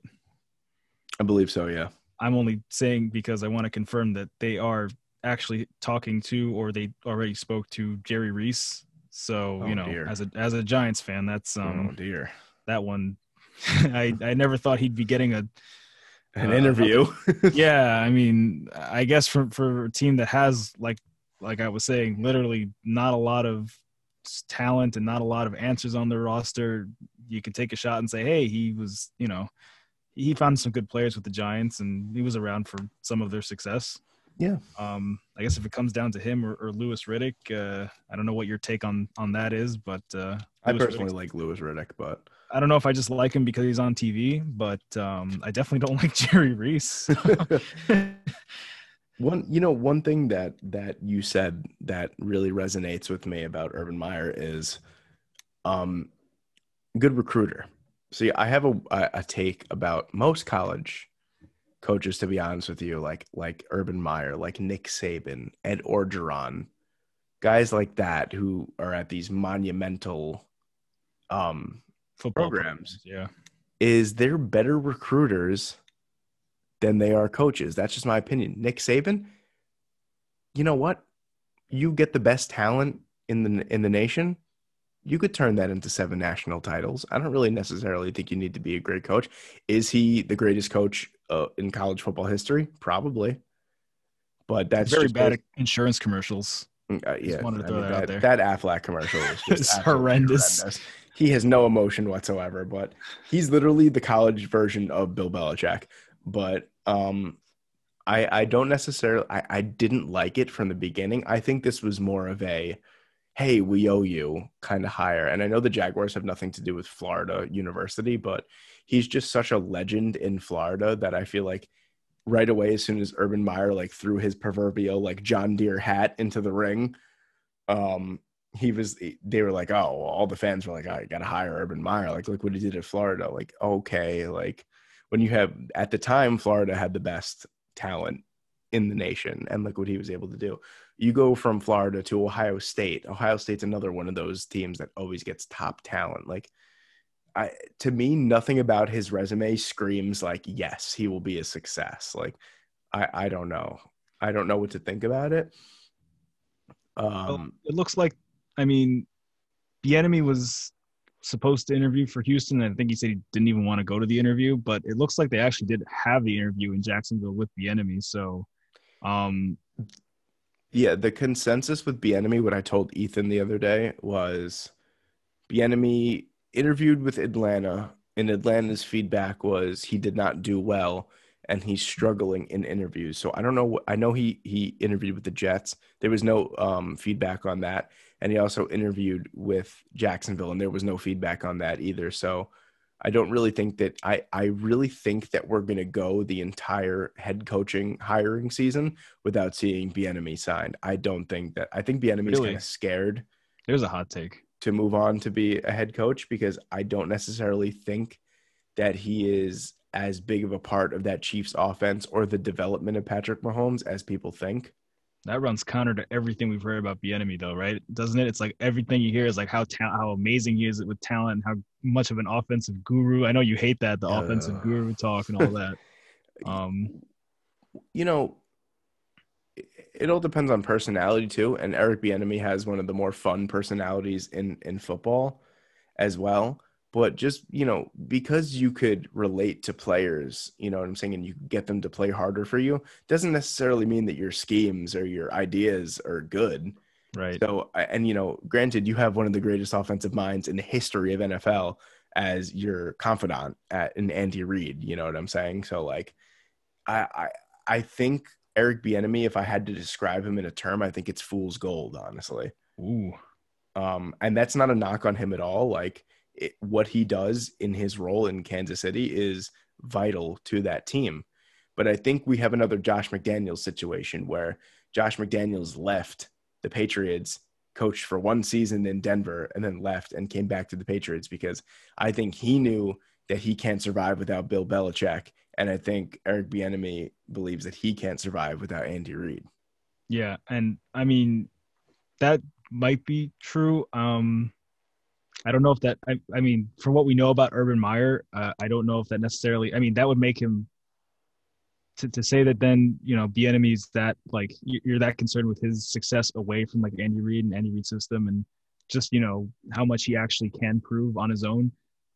Urban Meyer's also kind of in the same territory as at least as far as NFL coaching is concerned. So, I mean, I guess I would ask that question, but they also interviewed Raheem Morris and Robert Salah. So maybe you guys, the Jets just got to their guy first, and maybe it was between Urban Meyer and Bieniemy, and they just said, maybe it's like you said that he was just kind of due at this point in his career. He put himself out there for a coaching job, and he got one.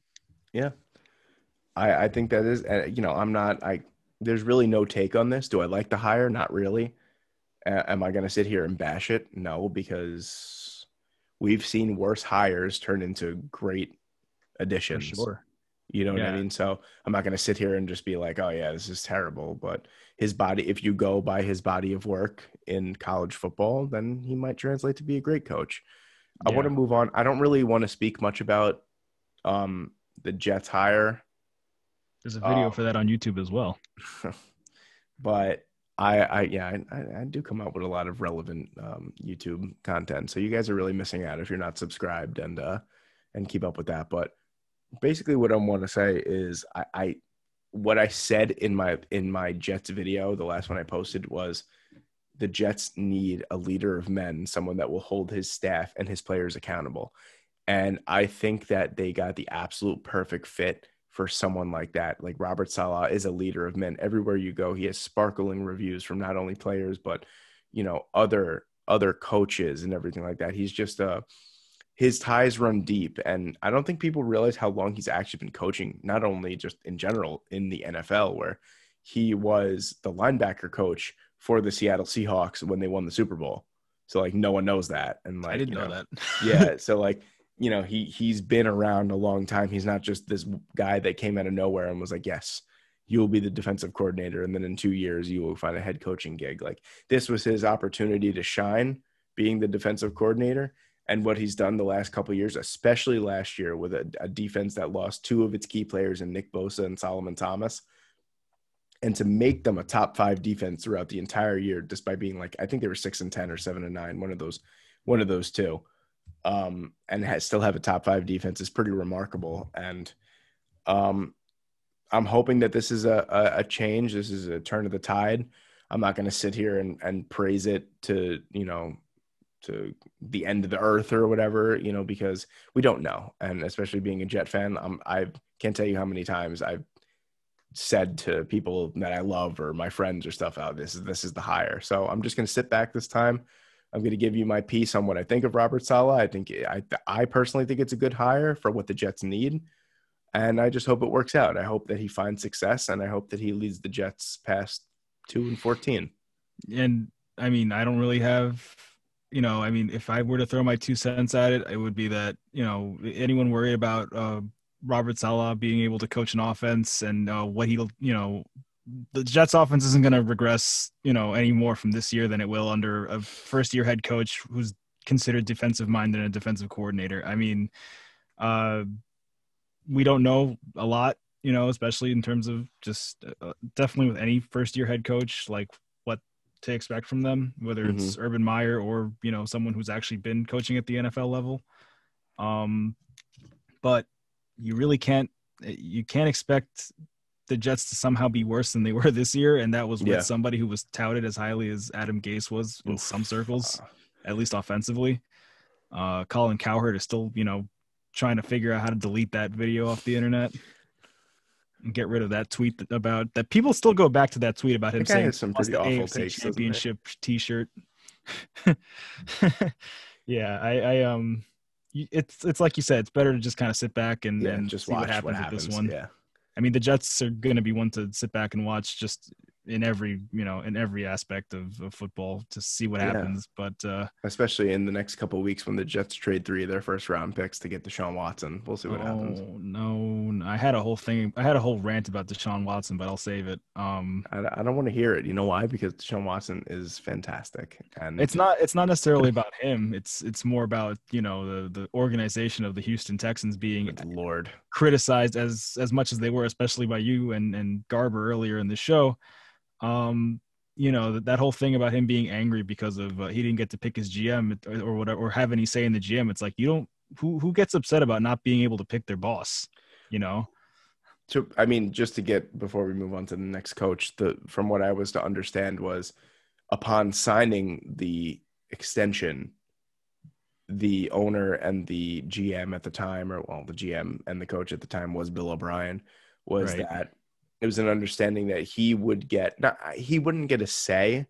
He would be asked of his opinion, and his opinion would be taken into account. And the fact that he wasn't asked about the GM at all, and he wasn't asked about who they would be interviewing, I that would sit wrong with me too, honestly, because, I don't think Deshaun was really like 100% like hell bent on re-signing with Houston. So I think, and I can't blame him for that. Yeah, no, you definitely can't blame him for that. And I think that they just kind of told him what he wanted to hear at the time. And then once the contract is signed and there's really nothing that he could do about it, that's when they were going to tell him, well, we took it in this direction and we didn't tell you why because of this. And that's where I can understand where the frustration is. And especially, there has to be some kind of dysfunction in the organization if old heads like Andre Johnson, who was there from the beginning and stuff like that, have come out and said, oh, he's absolutely right, his frustrations and all that kind of stuff. And DeAndre Hopkins has said it and stuff like that too. I mean, D-Hop is a little outspoken when it comes to the Houston Texans organization, but there's got to, if enough players come out and say something, there's got to be something dysfunctional there. And I think Deshaun Watson is too talented of a player to waste more of his years in Houston, despite the fact that he's only 26 years old. Yeah. I think he's one of the best quarterbacks in football. And I mean, granted, this is me trying to make a case for Deshaun Watson getting traded to the Jets, which is another horribly dysfunctional organization, but they seem to be trending in the right direction, sort of, kind of so far. So maybe, hopefully, please, God. But I think listen, the Jets might be as dysfunctional as they are, but they don't flat out lie to their players. So there's that. At least not in any way that we've known that we've seen public, I guess. But in the end, everyone likes to talk about how it's a business. It's a business. So, I guess you can't really take any of those. I don't see how you could take those things personally. I mean, I get everyone coming out in support of it and saying that he's doing the right thing because maybe the organization is as bad as everyone says it is, which, granted, from what we've seen in terms of player relationships and player personnel in the past, with especially the Hopkins saga, and whatever they did with Osweiler all those years ago and offering him that ludicrous contract. Good Lord. There's a case to be made, but if that's it and the writing's on the wall and you think that this GM is possibly going to play some role in your demise there, then doesn't it kind of just like, I mean, it kind of like solves everything. It kind of like washes your hands of the situation. You don't have to come out and act more outspoken about it than you already are. Yeah. I mean, you go out, you play football. If the team doesn't put a winner around you and you don't re-sign, then you win in that regard. It's not like he doesn't have anything to prove. He still has, I mean, the Texans have gone nowhere, and that's not all a fault of his, but it's not the Brady and Belichick situation where it's like Brady still thinks he can win and the Patriots are ready to start losing. This is a kid who's young, like you said, 26, and the organization is, probably one of the worst in the league. That's for sure. But the incredible amount of support making it seem like this is the right way of handling it sort of confused me, not because it's not true or not because he doesn't have a right to say it, but it's like we know what the Texans are, and we know more or less what the situation there with him is. I mean, even if he did have a say in the general manager or he got to talk about it or approve or whatever, it doesn't sound like he would really want to re-sign there anyway. Yeah. So this all sounds like sour grapes and media attention, like they were trying to, find a story for the day. But it ended up being bigger than I thought, and Now I it's mean, huge. Every I'm upset I day. even had to talk about it because it's like, what's really the point? Yeah. If he wants out, he'll be out. If he wants to Yeah. stay, He'll be on the then Jets in a couple weeks. It's fine. as long as they don't trade 3 first-round picks for him, because oh Lord, have we seen that go wrong before? You know what? At this point, like, last thing I'll say about this, I consider Deshaun Watson an elite quarterback. He is. When ever do elite quarterbacks become available for trade? No, Next yeah, to never. no.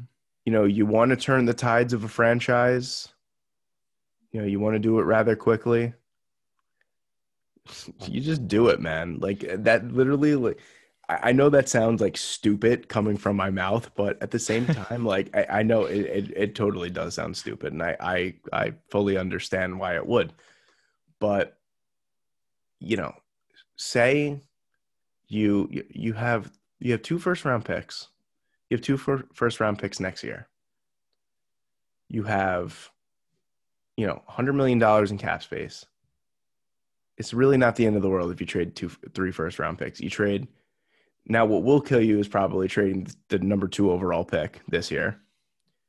You trade Seattle's pick for next year, and then you trade your 2023 first-round pick, and you're still left with 2 of the next 3 years. You still have a first-round pick. It doesn't sound as bad as it is. And then you use some of that money. Say you still have a first-round pick this year.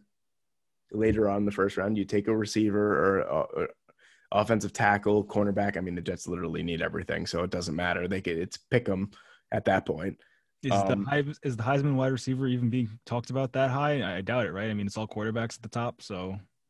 There was talks at the beginning if Joe Douglas and Robert Saleh want to keep Sam Darnold, they were considering Devonta Smith at number 2, but honestly, there's too many uncertainties. In my opinion, like this is, of course, the one year that there's like so many good players, but yet so many uncertainties at number 2. That's the pick that the Jets have, of course. Like it couldn't be a clear cut, like number 2 pick. So honestly, there's no way it doesn't get packaged for Watson then if that were to happen. I would absolutely love see, like I'd rather trade the number 2 overall pick and then 2 other first round picks and get Deshaun Watson, because first off, he's established. There's no guarantee whoever you pick with that number 2 pick is going to be anything special in the NFL. You'd know that Deshaun Watson is special. And I'd rather trade, this is just me, I'd rather trade my draft assets for established talent. Assuming he signs. Oh, he signed already. The contract, the extension kicks in next year for 4 years. Okay, I guess that's long-term enough for 3 picks. So yeah, I'd take that. And say you make it. Say you don't make the playoffs next year, but you make the playoffs the last 3 years. He's still only 30 years old. That's what's crazy. He's still only 30 years old at that point. Yeah. I don't want to get too much into it because I'm getting excited right now, and I know that it's not going to happen. So, let's just bang out these last couple head coaching things. Right, with the Falcons hiring Arthur Smith. He was hot towards the beginning of the season in like head coaching for next year, and he cooled off real quick. And I don't know if that was like a bad omen, but I feel like this was a panic hire by the Falcons. I think honestly, if they just stuck with Raheem Morris as the head coach, I wouldn't have found a flaw in that. I think that Raheem Morris did well enough in the time that he took over for Atlanta to at least get a year as the head coach of Atlanta. Like, yeah. I definitely think he did a good enough job. Like, the defense played well. Like, they won a few games. They were in the game with the Chiefs to the wire. You know what I mean? Like, they should have won a couple more games than they did. Honestly, they could have been a fringe playoff team at like 9-7. They would have been a playoff team at 9-7 because the Bears made it 8-8. So yeah, the extra wild card. I feel like this is a panic hire, in my opinion. I was high on Arthur Smith at first, but seeing how teams kind of cooled off on him towards the hiring process kind of made me feel like, oh, they're seeing something that we're really not. So apparently he's credited with the turnaround of Ryan Tannehill, and apparently he's the run game coordinator with Derrick Henry. So hopefully he could squeeze the last bit of orange juice that's in the orange that is Matt Ryan, and we could see a little bit more greatness from Matt Ryan. I don't really have much else to say about that one because, it's purely an offensive hire. Like the Atlanta Falcons, I feel like are just never about defense. It's just always about offense with them. Well, and I agree with you about Raheem Morris getting at least earning a chance, to at least continue with the program with whatever he set up there in Atlanta. So I guess the only other thing that I could think about, and this is with no knowledge of the situation at all, really at all, obviously, maybe Arthur Smith signals like a kind of a reset for Atlanta because they've been stuck in this, and this is under Dan Quinn and all that, but this has been a team that's perpetually like we don't know what they are. Yeah. You previewed them at the beginning of the year that they were, they started playing better at the end of the year, so maybe that's the kind of team that they are. We don't know. They came into the year, they were awful. They blew a lot of late game leads, and if you want to give all of that blame to Dan Quinn, I guess you can. He's not there anymore, so he makes a perfect scapegoat. But going forward, it's like, do you just hire a new head coach and just keep more or less the same, style going on? Just, yeah, he's offensive and the Falcons are an offensive team. I mean, like you said, but this isn't going to work for them. Just keep going out there and, oh, well, nobody knows what we really are. It's like, no, I think we kind of know now. You guys start off kind of, at least for the last 2 years, you start off very uninspiring football or you lose late games like you did this year. And the defense never finds its stride until like halfway down to the end of the year. And by then it's either too late because you're chasing the Saints' tails and now Tom Brady's in Tampa. So that's not going to cut it going forward. So maybe Arthur Smith signals a change of direction in that regard. Oh, when you put it that way, I mean, it does sound a little bit better than the way that I spliced it. But, the way that we are previewing and stuff like that, these head coaches, we know nothing because literally none of them have been head coaches in the NFL before, which is pretty, like, the only one that has head coaching experience is Dan Campbell. Did I say that right? Is Dan Campbell, right? Yeah. Did I say it? Let me just make sure. That sounded wrong, but yeah, Dan Campbell. It just sounded wrong. But and he coached like 13 games. So yeah, that's nothing, obviously. Yeah. But the Chargers hiring Brandon Staley was kind of like off to the side. Like everyone thought that the Chargers were going to go after Brian Daboll. This I feel like is a better hire for the Chargers only because their defense is a mess. And what Brandon Staley has done over the past like 3 or 4 seasons that he's been there, he came over with Sean McVay. So however long Sean McVay has been there, Brandon Staley's been there. And the way that he retooled this defense, it warrants a head coaching position, in my opinion. And what better than the Chargers, who have all the offensive firepower in the world, but just can't hold leads, can't get a stop when needed. I think that this is the perfect candidate. If Robert Saleh wasn't there anymore, which he wasn't, I think that Brandon Staley was a perfect number 2 for the head coaching position in LA. He's young. He could relate to players. Like he got the most out of players that were probably older than him on the Rams defense, which is crazy, by the way. So I'm hoping to see a change in LA because I feel like the Chargers are some of them, like whatever fans they do have, like the 17 that exist. Funny. I feel like they are like a worse version of the Atlanta Falcons. Like I feel like they just constantly blow leads. Like they either blow leads or their best players get hurt at the beginning of the season. You know what I mean? They're just every time. They're just a snake bitten organization. Yeah. And I hope that this is like a sign of different times to come. Yeah. I mean, I was critical about the Rams' performance on defense yesterday, even though they were able to keep the game pretty close, considering they were going up against Green Bay and Aaron Rodgers and, everything we already touched on there. The Rams defense as a unit, I mean, I guess, like you said, speaks for itself. Since McVay's gotten there, they've been a team where, as fun as the offense was that year where you said Goff threw 4,500, I don't even remember what year it was. It was 2 years ago. I think it was when they went to the Super Bowl. Okay. So, yeah. So, and even that was a defensive showcase. I mean, it's been this team. It's been more of this team's identity than anything else. And if that's all credit to Brandon Staley, because I don't know these things. I'm always surprised to find out which coordinators are like the play callers and which ones are just kind of like, personnel people or whatever. And the head coach does everything. But to the extent that Brandon Staley is owed that credit, I mean, the Rams are testament to how good of a defensive mind he is. And, maybe it'll translate into some head coaching success. Hopefully. That's what I'm hoping for here. I was actually pretty high on him. When they brought him in for when the Jets brought him in for an interview, I was kind of happy that he was even getting head coaching consideration, because I feel like what he's done, like we said, for the Rams the past few years has definitely flown under the radar. But I'm happy that he landed in a situation where he's got all the tools. Now he just kind of has to put everything together. The one last thing I want to talk about is the two open head. I don't really have anything to say about Dan Campbell. I can't even form a take on him. I don't really know anything about him. I don't know what the Lions talked about Houston. I don't know what the Lions are doing as an organization. Good for Dan Campbell, I guess. I don't know, but to even make a prediction about where guys, who the Eagles and who the Texans hire, I have a weird feeling that the Eagles will hire Brian Daboll because they need an offensive mind. Like, they always need an offensive minded coach.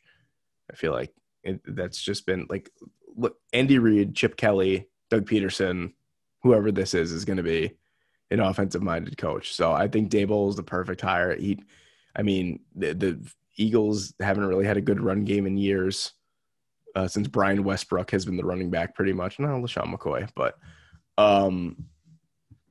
and Brian Daboll likes to pass, and there you go, right there. I think it's a good fit. I think Daboll kind of with the Bills' long playoff run, I feel like he missed out on a lot of head coaching opportunities. So I think he's just going to pounce at the first one that kind of offers him something good. And I mean, the Eagles are pretty like strapped when it comes to the cap, and the talent's really not there. It might be a project, but Daboll's not getting any younger, and I don't think he's ever had a head coaching job in the NFL. So I think he just goes straight in for it. And with Houston, I feel like Houston's going to hire a no-name guy. I feel like I feel, really, yeah, I feel like it's going to be someone that we completely out of left field. Like, I have a weird feeling that it's going to be like Leslie Frazier.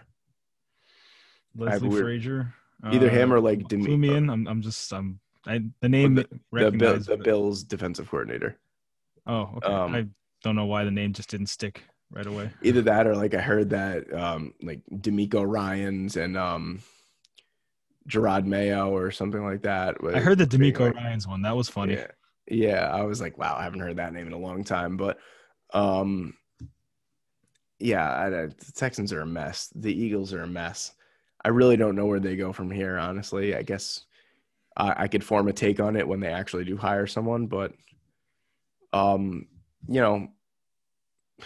that's pretty much it for those two franchises. I don't know what's going on. They're both cash strapped. They have no picks. Like, I don't know what to do. Whoever, they're going to have to do some serious enticing if they want to get someone with any credibility.